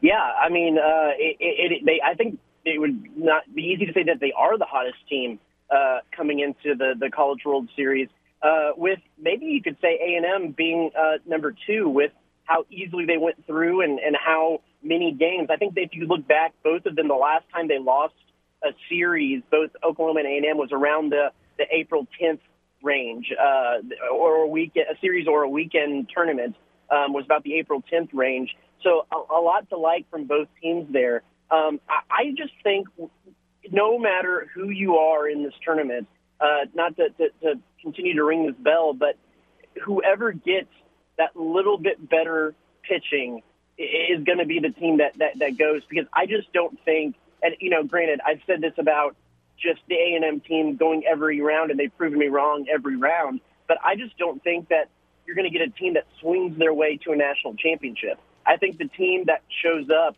and can pitch a little bit better is going to be the team that advances. I think A&M might actually have a little bit better pitching than Oklahoma, who's been another really offensive team this year. And so, but off the field, even if you look at that whole side of the bracket, the storylines abound. I mean, you got both the teams coming into the SEC in Texas and Oklahoma. You got Notre Dame, who, if you'll remember, it kind of has the ire of Aggie fans, because 2 years ago in the college football playoff, they got that last playoff spot, and the Aggies were left number 5 just on the outside. And then you look at this year's NCAA basketball tournament, Notre Dame was one of the last 4 in, and the Aggies got left out, made a run to the NIT final. So there's no love lost with Notre Dame and the Aggies right now either, and that's just going to make for an absolutely just exciting, exhilarating A bracket from the College World Series.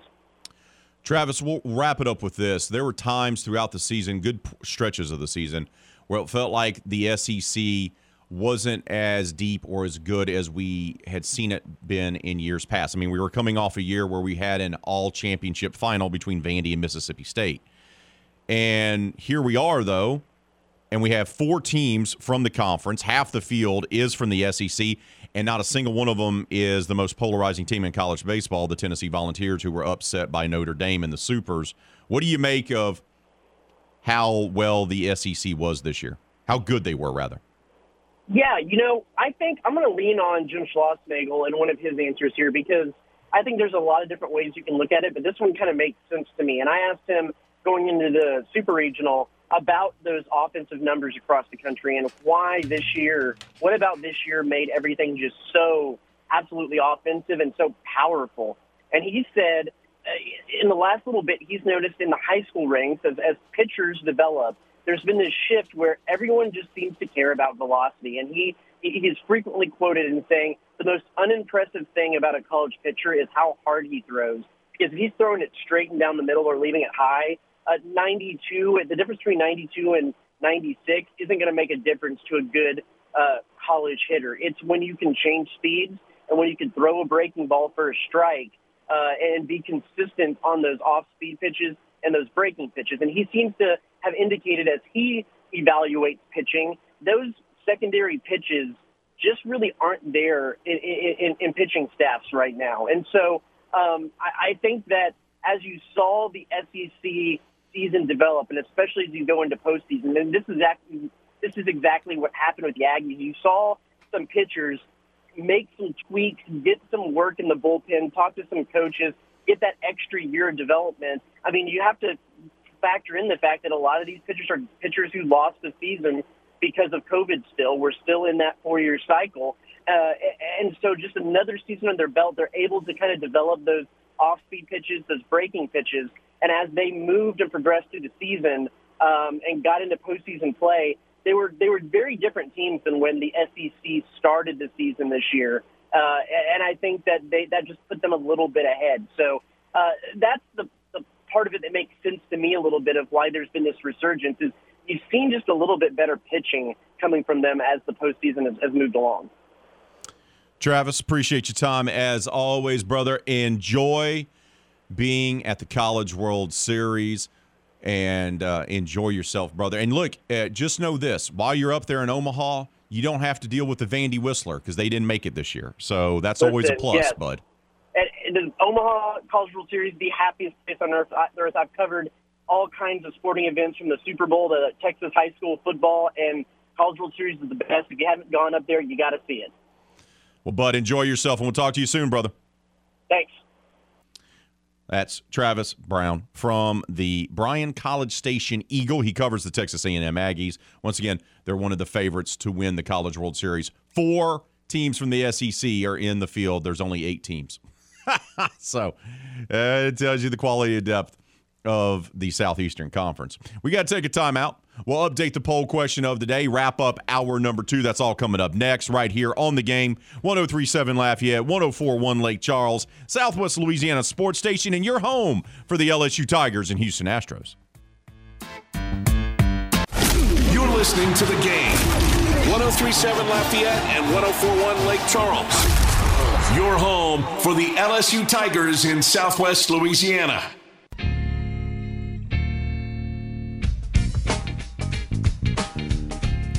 Rescue Fest is Saturday, June 25th at Park International. It's a day of live music featuring the Sarah Russo Band, Jet 7, Layla Laverne, Hunter Corville, and Cam Nelson. There's going to be plenty of food, games, and even a raffle. Rescue Fest is a fundraiser for the Rescue Group of Acadiana. It's a group that provides financial and emotional assistance to grieving families of child loss. It's a great organization trying to do tremendous things for people in need. To buy tickets for Rescue Fest to help do your part, go to Eventbrite or simply visit rescuegroup.org. That's RESCYOU group.org. Poll question of the day is our foodie poll question of the week. What is your go-to cool treat during a hot summer day? Right now, 45% of the vote is going to snow cones. 27% of the vote going to freezer pops, 14% apiece for watermelon or ice cream.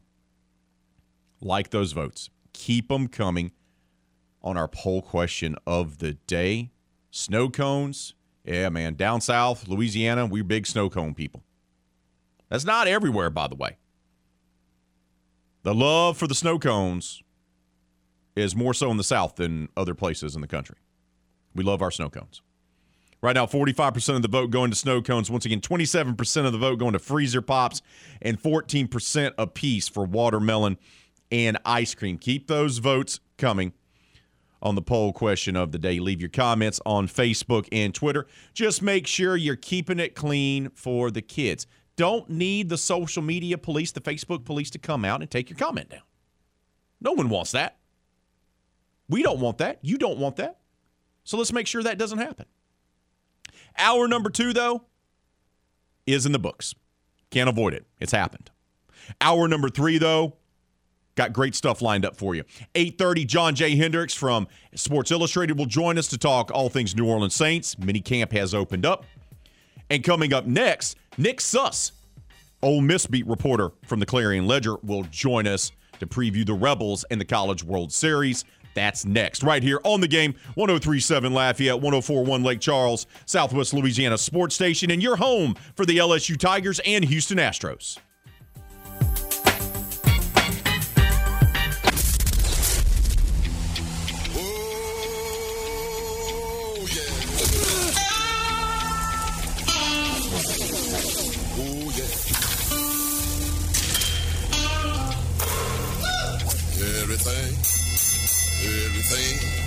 Everything gonna be all right this morning. Live from the Delta Media Studios in Upper Lafayette, here is the producer extraordinaire, Hannah Five Names, and your big, bald, beautiful host, Raymond Parks III, better known as RP3.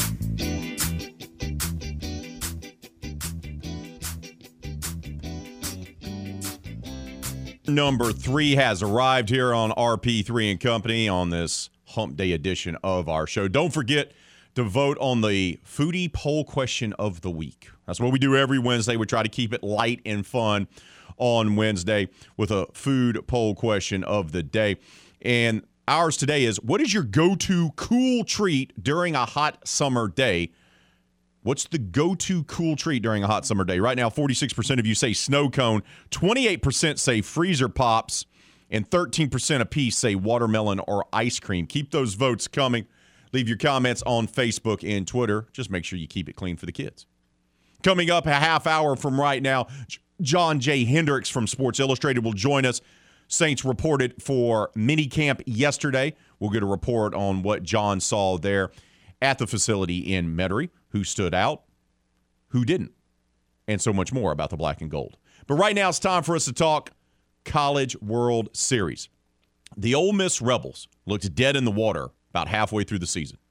There was rumblings of people saying, I guess the head coach's time there in Oxford has come to an end. A great 20-year run. But that's not what happened. In fact, Ole Miss ended the season strong, got that sweep at LSU, if you remember, and then has gone on an absolute tear this postseason, winning their regional on the road, winning their super regional on the road, even though it's not that far of a drive from Oxford to Hattiesburg.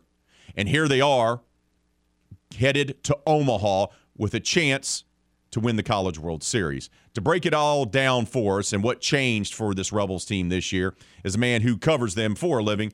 Our old friend Nick Suss joins us now. Nick, good morning to you, brother. How are you, my friend? I'm doing okay. How are y'all? Bud, you get to make a trip to Omaha, Nebraska. It's got to be good times for you these days. Yeah, no, I cover sports in Mississippi, so I make the trip more than you'd think. But first time I'm going to watch Ole Miss, so that's definitely something exciting. That's right. You went last year to cover Mississippi State, correct? I did, yeah. Oh wow. So let's start off with the fact that at good stretches this year, the SEC looked a little down. Well, Tennessee was dominating everyone, but the rest of the league seemed to be just kind of middle of the pack for good stretches of the season. Yet here we are, Nick, and half the field for the College World Series is from the Southeastern Conference. Did all these teams just turn a corner this season, or did we underestimate just how deep this conference was this year?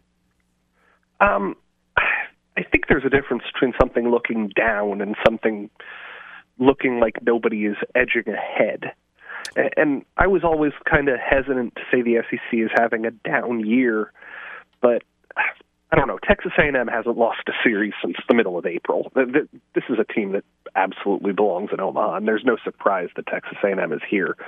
Arkansas and Ole Miss are two teams that had very similar paths this year, where it's just we are so used to them being powerhouses that them showing any human frailty is unprecedented. And now kind of watching them get back to where they, for Arkansas for sure, belong, and Ole Miss where they're often projected, kind of feels like a redemption arc. And Auburn, I didn't fact check this yesterday, but Mike Bianco told me yesterday that they had the most SEC wins of any team that played Tennessee this year. I think they went 16-14. They're a good team. They probably don't have the top-end pitching that you'd expect from a College World Series team, but that offense can hit. They really got hot towards the end of the year, or towards the postseason, rather. They kind of limped their way through the end of the regular season in the inverse of what Ole Miss did, but they really got hot at the right time. They hosted, and I mean, it's not easy to go out to Corvallis and win a super regional, and they did that. So, yeah, I think these are four teams that absolutely make sense for being in the College World Series, but I wouldn't have predicted it on May 1st, but it does all add up. Let's talk about Tennessee for a moment, because look, this built up last year where they had the breakout season, but they started ruffling feathers and started rubbing people the wrong way last year. And that carried over to this year, and they very much embraced being the villain of college baseball. It's been a long time since I've seen fan bases from inside the conference to even outside of the conference all kind of come together and enjoy Tennessee's downfall, not making it to Omaha. When's the last time you saw something like this, Nick, in covering college sports? Oh, I'm sure it happens in football a lot more than we give it credit for, and it happens just about every year in basketball because there's either a Duke team or a Kentucky team that people really, really dislike. I think the thing that made Tennessee unique, there's probably three of them. One is they really did relish that attitude. They really liked being perceived as the bad guy. They leaned into it, which obviously adds to the fuel to the fire. I think there was an aspect of Tennessee being quote-unquote new money that probably rubbed people the wrong way. Of Duke basketball or Alabama football gets away with being the bad guy because they're champions every year, it feels like. But Tennessee baseball is kind of a new power, and people probably didn't like the new power acting like they completely changed the sport. And I think that the third thing, and this is the most crucial thing to the whole conversation, they were really, really good. Like, let's not let the personality overshadow that this was one of the most talented college baseball teams of all time. And the fact that they're not in Omaha is not only a surprise, it's a bummer. Like, this was a really, really good baseball team, and I can't remember the last time I saw a college baseball team that had that much pitching talent, that much offensive talent, and was generating headlines. They were a really, really good team, and for all the negativity that we've kind of centered the conversation around with this team, let's not let that distract from the fact that Tony Vitello built a monster. That's a really, really good baseball program right now, and it would be kind of stunning if they weren't really good again next year. They're looking like they're going to be a regular contender, and they're going to be that. They're going to go from being that new money team that people don't necessarily love the attitude they're taking to this is just a factor that you have to deal with in the SEC. Is Vanderbilt's always going to have the pitchers, and LSU's always going to have the fan base and the big long balls, and Arkansas is always going to have what it does well with its well-rounded team and a fan base that's really into the games, and Tennessee's just going to be really good and really brash, and I think that's good for the league, whether you want to subscribe to the sports need a villain theory, or whether you just want to subscribe to it's good when good teams are good. But man, they were such a good team. They were such a good team, and but if you're going to embrace the thing that I just flipping off people when you're rounding the base paths, cursing out umpires, talking trash. Look, if that's what you're going to do, that's great. If you want to be Miami Hurricanes football from 1986, get after it. But when you fail, when you fall short, everyone's going to pile on you. And I'm interested to see if Tennessee can handle that and actually handle being the bad guy, because some people are built for that, others are not. And I'm interested to see if Tennessee moving forward can actually handle that, being that, because not everyone can deal with that when the arrows are pointed at their direction. Yeah, but I'm not really interested in kind of dog whistling the bad parts of them. Like, people who think that the thing that is bad is, they're not playing baseball the quote-unquote right way, that's more annoying to me than people quote-unquote not playing baseball the right way. There's no right way to play baseball. Just because one team plays in a more structured way with more decorum and they're not flipping bats and they're not cheering, that doesn't make you better or worse or more or less deserving of being called the hero or the bad guy.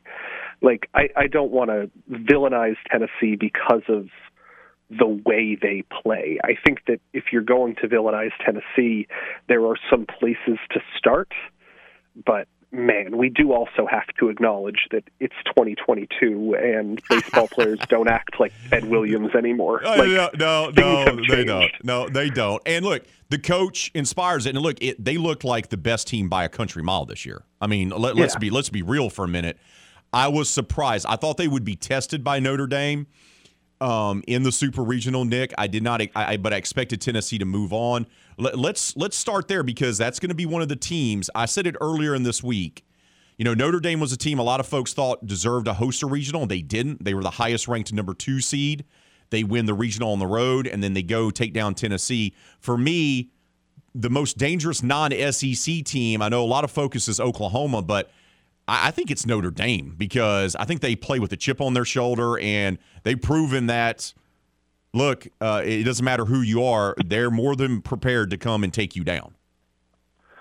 I'm a numbers guy, you know this, Ray, and the most dangerous non-SEC team is Texas, and it has been Texas all year, and they were preseason number 1 for a reason, and they got hot exactly when they needed to get hot, and of all teams in the College World Series field, they lead in batting average and slugging percentage and doubles and home runs, and, let's not just completely ignore the Horns, because man, that's a good team, especially that offense, and they've got 2 good starting pitchers. But to your point about Notre Dame, they are a team that you look up and down the stats page, you look up and down the roster, and nobody immediately stands out. And you think, why is this team so good? Yep.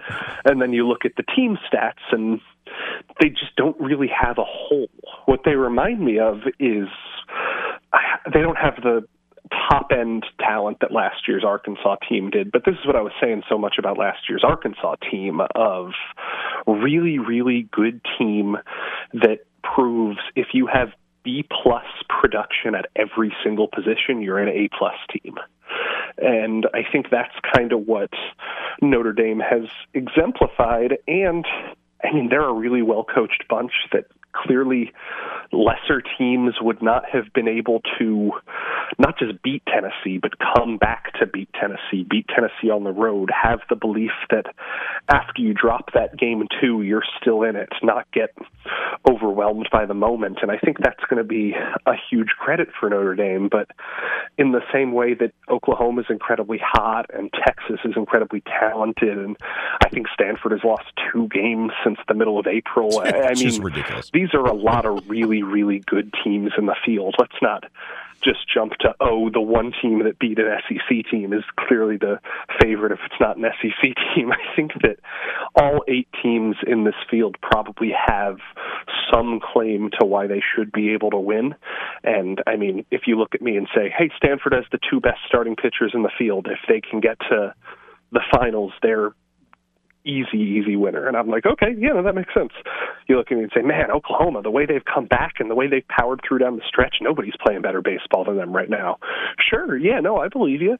We've talked about Notre Dame. We've talked about Texas. I talked about the way Auburn's been hitting in the postseason. We haven't really talked much about Arkansas, but that's a team that didn't quite look as dead to the water as Ole Miss did, but I think their RPI fell into the 40s at one point toward the end of the regular season. This was a team that a lot of people were questioning, hey, where's this resume coming from? Why are they being discussed as a 1-2 seed? This team seems to be just as much on the bubble as an Ole Miss or an Alabama, and they really proved the doubters wrong there, too. I mean, this is a compelling field. And, gosh, I really like the way A&M plays. I really like the way Texas plays. Stanford's got a really, really good team. There's a lot of good reasons to like this field. It does feel absolutely wide open, and to your point, Nick. We're talking with Nick Suss. He covers the Ole Miss Rebels for the Clarion Ledger. He joins us here on RP3 and Company. Let's talk about those Rebels because, man, this Rebels team looked dead in the water, right? About halfway through the season, there was rumblings about the longtime coach and the team that was going to be parting ways, yet here they are in Omaha. What was the turning point of the season, Nick? Gosh, if there was just one, it would be a much simpler story to write. But I'll try and condense it to 3 things that really changed. Thing number 1, in early April, this team did not know how to pitch. They could not figure out who belonged where, and Mike Bianco kind of said screw it and went 3 straight weeks where he just threw whoever he liked the matchup best and tried to figure out who was going to be able to give the team the most. And those 3 weeks were rough, but he eventually discovered the Dylan DeLucia, Hunter Elliott combination at the top of the starting rotation. And since really, I'd say the Mississippi State series, which was the penultimate weekend of April, they've had pretty darn good starting pitching. The second thing was this team lost between the start of the Tennessee series and the end of the Arkansas series, which was May 1st. I want to say they lost 8 games where they were losing in the middle innings by 2 or more runs, came back to tie it or take the lead, and still lost in the ninth inning or later. And in every single one of those games, they had the go-ahead or tying run at the plate in the ninth inning or later. And it was just a team that was on the precipice of winning a lot of games, but kept coming up short. And then in May, this team kind of learned how to win. A lot of it has been bullpen-driven. The bullpen hasn't given up an earned run since before the SEC tournament started. That's been an incredible run. A lot of it has been starting pitching driven, as I mentioned, with Lucia and Elliott. Back-to-back shutouts in a super regional is really, really incredible. But a lot of it has just been the offense getting the timely hits that eluded it during the regular season. This team, I ran the numbers yesterday. I think they're hitting .425 the third time through the lineup this postseason. They're just, whenever pitchers are about to face the offense for a third time, and the opponent's coach has to decide, hey, do I want to bring in a reliever or do I want to let my starter face Tim Elko a third time? The opponent is toast.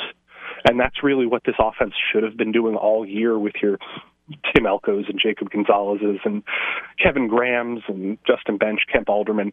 It's a loaded lineup, and they're finally hitting like it. And that's kind of reinvigorated the team.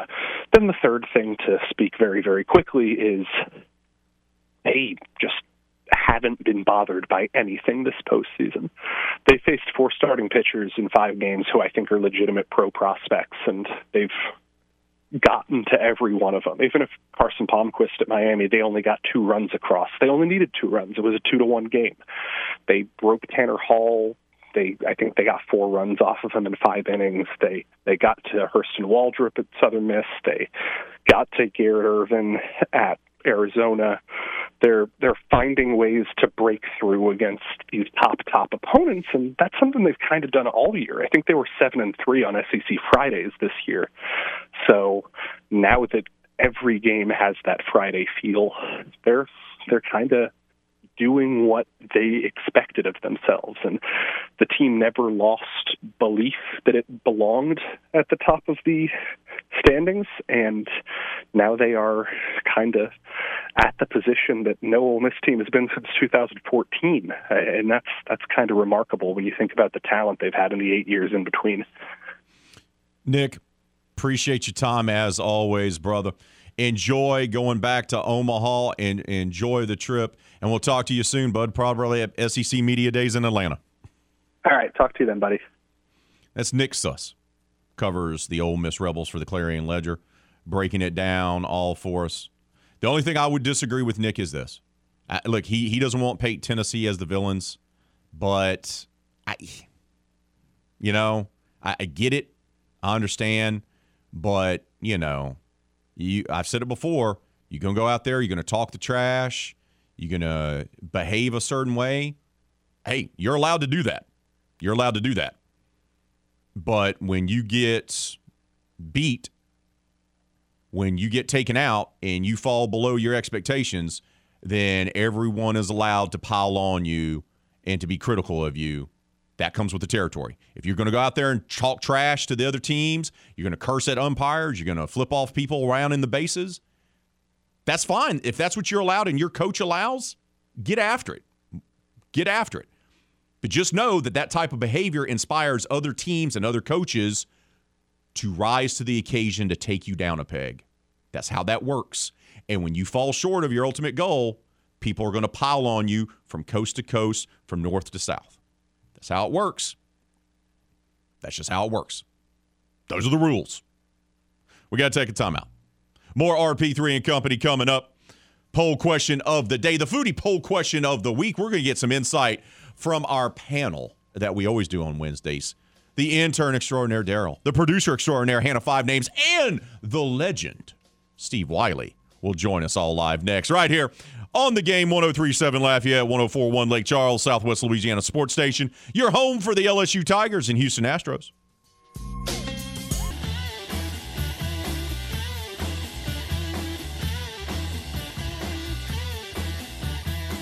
Oh, it is the game's birthday, and this is your invitation to party with us as we celebrate 10 years of being Southwest Louisiana Sports Station.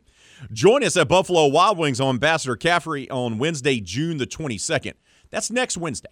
Not only is it our birthday, it's Steve Wiley's birthday. Hello.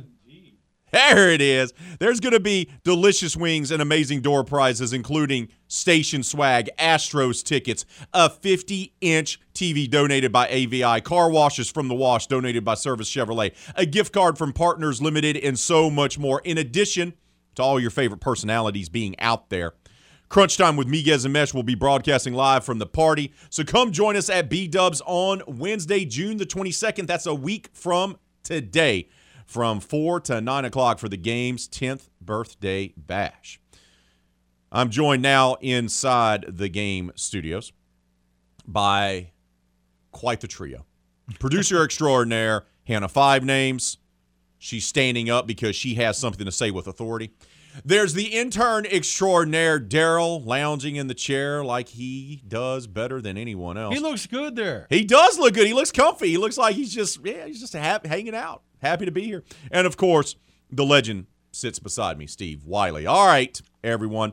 Poll question of the day, of course, is our foodie poll question of the week. It is sweltering outside. It is June in Southwest Louisiana, which means it's the fifth circle of hell. So, everyone tries to cool off different ways, and that's our foodie poll question of the day. What's your go-to cool treat during a hot day? Right now, 46% of our listeners say snow cones. That's their go-to, and that's definitely a Louisiana and Southern favorite. 27% say old-school freezer pops. You know, you get all the different flavors, grape, strawberry, and then there's always banana or lime that's left in the freezer to rot because no one wants those. And 15% of the folks say a nice, cool watermelon is what they love. That's what they prefer. And 12% say ice cream. Now, I said earlier. So that's at the bottom of the list. That's at the bottom of the list. Now, for me personally, I don't like eating ice cream when I work up a sweat. Mm-hmm. I just don't. I don't like eating dairy like that. So I prefer something like a freezer pop or a snow cone, something like that instead. I have to cool down a little bit before enjoying the ice cream. So I'm going to it's circle got a lot around. of weight to it. Yeah, it makes me feel heavy. Yeah. Right? And I'm already heavy enough. Me too. So I'm going to start it off with Steve. What's your go-to cool treat on a hot summer day, my friend? Well, you know, in light of what we were just discussing, and you raise a great point. I mean, I love ice cream, okay? I mean, I get chewed out at home for eating ice cream, all right? But, yeah, out there on a hot day, say you're working in the yard or whatever you're doing in that heat, let's go for the watermelon. Oh, man, watermelon. I do like a good watermelon. I got an inspiration about this because my wife brought it up, and she loves, during the summertime, she loves to go buy the watermelon, cut it up, the whole 9 yards, put it in the fridge, and we can eat on it for a couple of days and everything like that. She loves the watermelon. But her go-to, anytime it gets hot outside, and my daughter's the same way, they love to get the snow cone. That's also one of their go-tos. For me, if it's one of these options, I go with freezer pops. Just because as a kid, that was always the go-to. It's quick, it's easy, it doesn't, weigh you down, so to speak, like ice cream does. Watermelon, you don't always have it. It always, for me as a kid, was like a special occasion when my grandmother got one or something like that. Everywhere we went in the neighborhood, someone had freezer pops. Yeah. Right? And sometimes you'd make them homemade, right? You just make them with Kool-Aid or Flavor Aid, and you put them in an ice tray, and mom would get mad because you used her ice tray to make your own freezer pops. That's a discussion for another day. Or you could make them out of screwdrivers, too. Yeah, make them out of screwdrivers. So you go with watermelon. That's your go-to. Yeah, absolutely. Ever since childhood, So the refreshing, cool treat for Steve Wiley, he goes watermelon. I say freezer pop. Let's go to the intern extraordinaire, Daryl. What's your go-to cool treat? It doesn't have to be one of these four.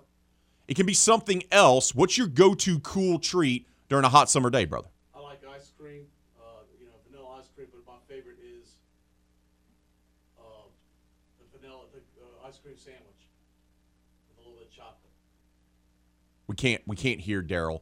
Not a problem, Daryl. We're going to get you, bud. Not a problem. We're just going to switch him over here. There it is. All right, Daryl. Okay. There we go. So, live radio. That's how it goes. Okay, so what's the go-to for you cool treat on a hot summer day? Vanilla ice cream. I like ice cream sandwiches. Oh, ice cream sandwiches that you can get with a little bit of chocolate. It has a chocolate. That's a go-to for a hot day. Now, see, for me growing up, I mentioned this earlier on the show, my go-to, like when I was a kid, my favorite ice cream, if you don't count the ice cream truck, which was always a game changer, right? But for me was growing up in the South, Neapolitan ice cream from K&B Drugstore.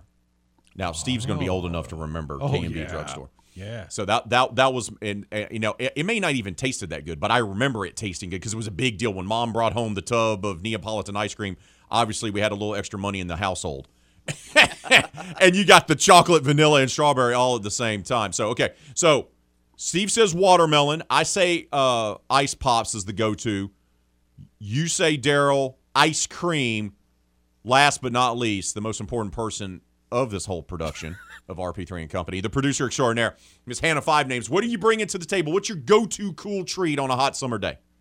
Okay, I guess it'd be in the category of snow cones, but I like a snowball. We call it snowballs. I don't like snow cones. Just sounds funny. I don't like that. Isn't it the same thing? It's almost the same thing, but usually snow cones actually come in a cone. Snowballs come in a cup. But I love me a snowball, a really big, huge, large one, a wedding cake with condensed milk. So you do like getting – that's what that was going to be my next question, because I actually prefer my snowball, snow cones, however you want to refer to it as, with cream on them, the condensed milk. That's the thing they do in New Orleans. That's where I got that from when I lived on the West Bank when I was a kid. So I was exposed to that. So that's your go-to. You have to have the sugary, the condensed milk with it. Yeah. I teeter between doing the wedding cake, that one's actually really, really sweet, or the tiger's blood, because it's a little bit sweet, but like has a tiny bit of tang to it. There you go. So the mixture together is like, perfect. There we go. So snow cone / snowball for producer extraordinaire Hannah Five Names. Ice cream for our intern extraordinaire Daryl, who will promptly throw that headset in the trash can that didn't work. For the legend Steve Wiley, that's your assignment, by the way, as part of your internship. For the legend Steve Wiley, he goes with watermelon. I say freezer pops. We all picked a different one. That hasn't happened yet. There you go. Keep voting on the poll question of the day, which is our foodie poll question of the week. What's your go-to cool treat on a hot summer day? We got to take a timeout. Thanks to Steve, Daryl, and Hannah for joining me here inside the studio as they do every Wednesday. When we come back, we're going to be talking all things black and gold. John J. Hendricks from Sports Illustrated will be joining us. Mini camp has begun. He'll give us his thoughts on what he saw on the practice field yesterday in Metairie. That's coming up next right here on The Game, 103.7 Lafayette, 104.1 Lake Charles, Southwest Louisiana Sports Station, and your home for the LSU Tigers and Houston Astros.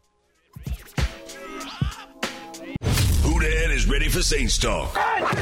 They give to Kamara. Breaks through. Spins at the 2. Into the end zone. Touchdown! Time to talk Saints with the Big Easy Blitz here on RP3 and Company. Mini camp has begun. The black and gold got to work yesterday down in Metairie at the team's headquarters and practice facility. And to recap what he saw, what stood out to him, is the man who covers the New Orleans Saints for Sports Illustrated. The Como High legend himself, John J. Hendricks, joins us now. John, good morning to you, brother. How are you, my friend? Good morning. I'm doing well, man. How about yourself? Doing great, bud. Doing great. So let's get right to it. Will Lutz back in the building. He got cleared. He spoke to the media yesterday. Just what stood out to you from what you heard from Will, and how big of a deal is it having Lutz back in the fold, healthy, being able to handle the kicking duties? Yeah, look, he's ready. And, I mean, again, what we looked at from last week at OTA, he was doing a little bit of kicking, right? He was just doing kind of some onside work, nothing crazy. And you know, they rolled in the extra kicker for tryouts. But as far as Lutz go, him being ready to go, cleared medically is such a huge step. And, look, I think when you look at all these guys with some of their health concerns potentially, I don't think there's any rush for them to get back on the field. But, look, if this team had Lutz last year, they would have won easily a couple of extra games. They would have been in the playoffs. I mean, that's just how significant it is. You saw some of Sean Payton's decisions last year because you didn't have a stability at kicker or didn't have a range at kicker. that was affected and went into some of those decisions that, fans kind of hated, I guess, if you will. But, look, Will Lutz is ready to go. He feels good, growing the mullet this season. And so, look, he's an important part of what this team does in special teams, and he's going to put a ton of points up on the board for this New Orleans Saints offense. Lutz is back. Who else was back yesterday, obviously, that caused a bit of a buzz on social media was Alvin Kamara out there practicing, working out, doing his thing. What's the latest when it comes to AK-41? Well, what do we know? I mean, obviously he's there with the team. What's the team's approach with everything going on legally with him off the field? Yeah, look, I mean, some people, Vince Allen was asked about David Johnson coming in to visit, and look, I thought he looked pretty crisp yesterday.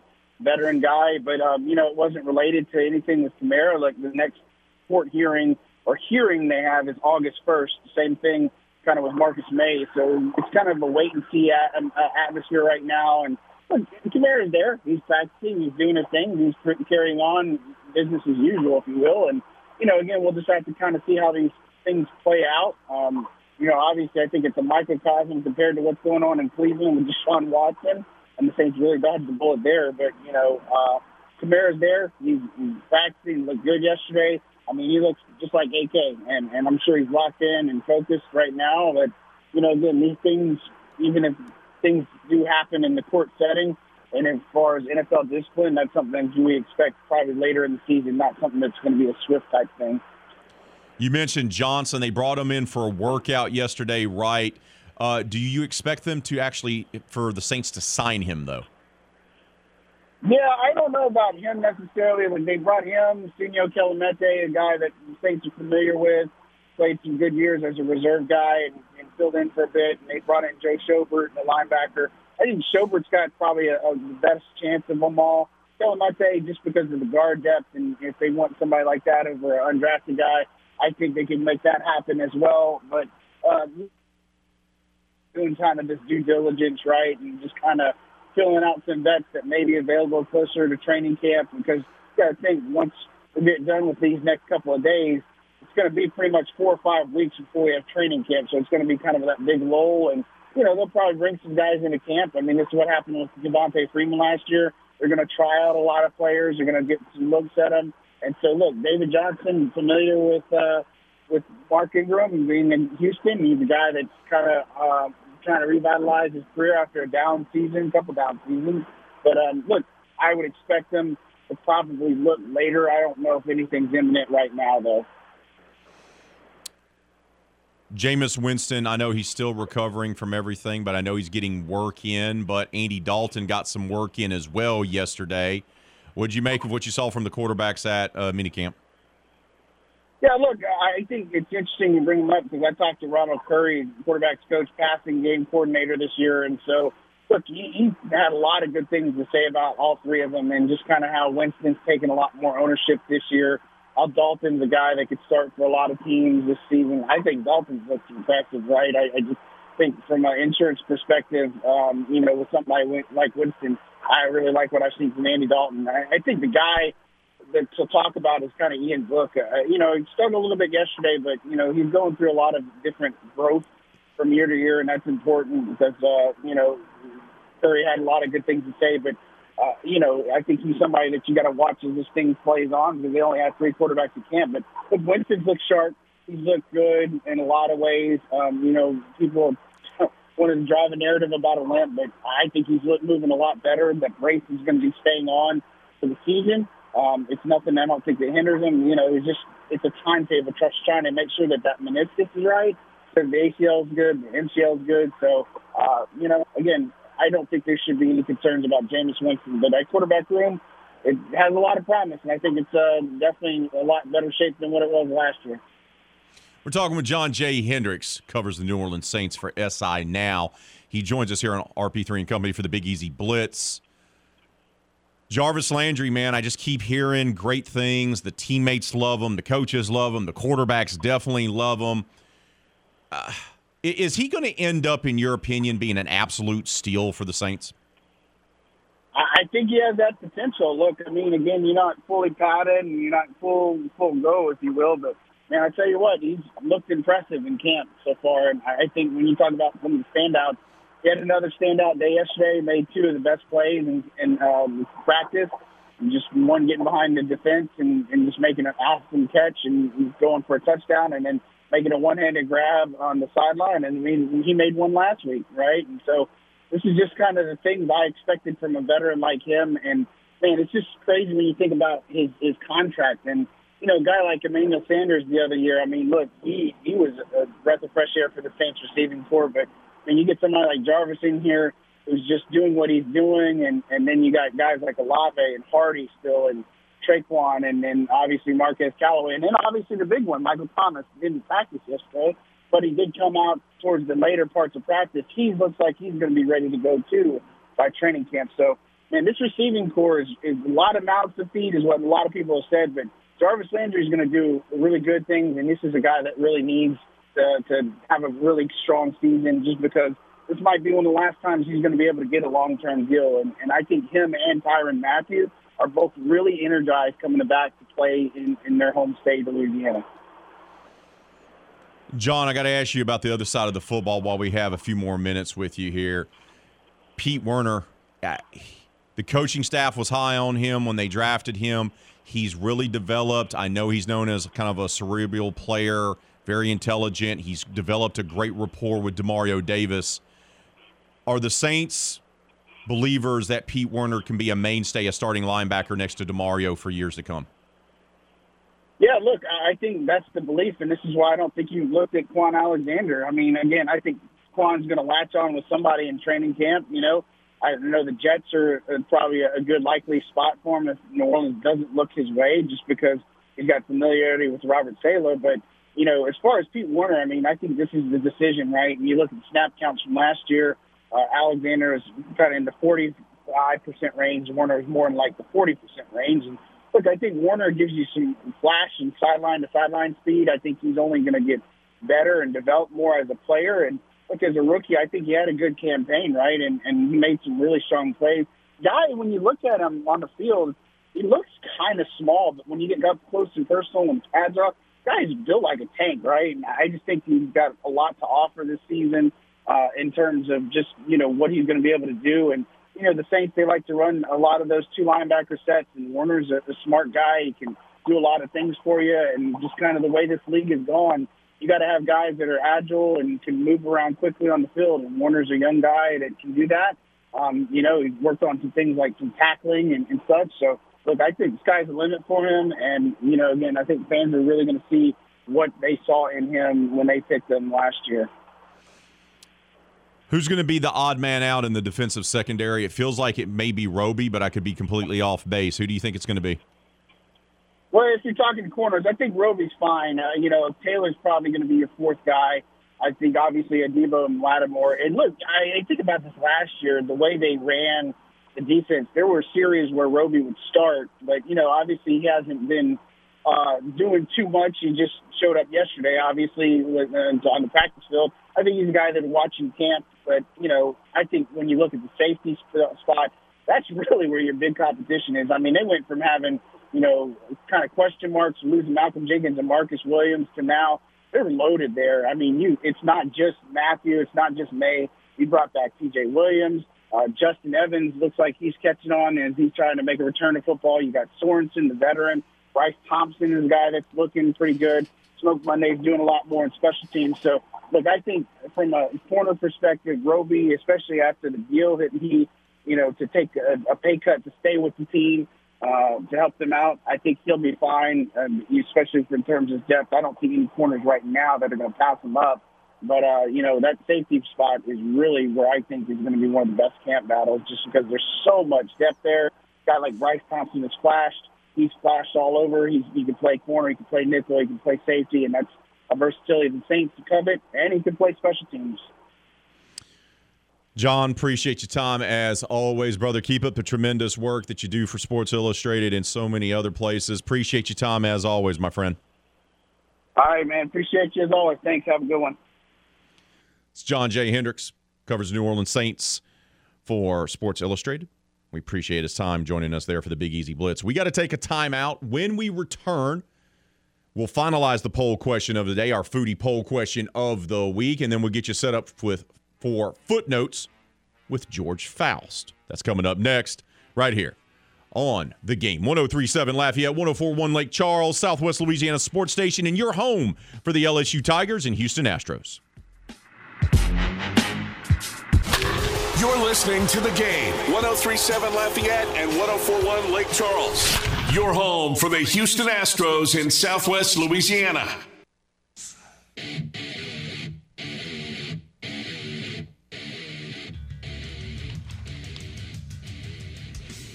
Trail's putting on a free all-day event this Saturday at Cafe 20.3 at 1500 General Mouton.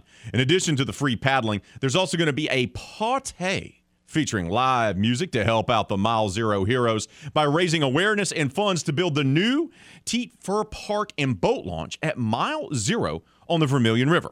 Donations and sponsorships are welcome. Trail will match up to $20,000 in donations. That's right, they're going to match up to $20,000 in donations. It's a great event. It's free. You get to paddle, you get to party, and it's for a great cause. Our friends over at Trail. For more information, simply visit their website, www.latrail.org. That's www.latrail.org.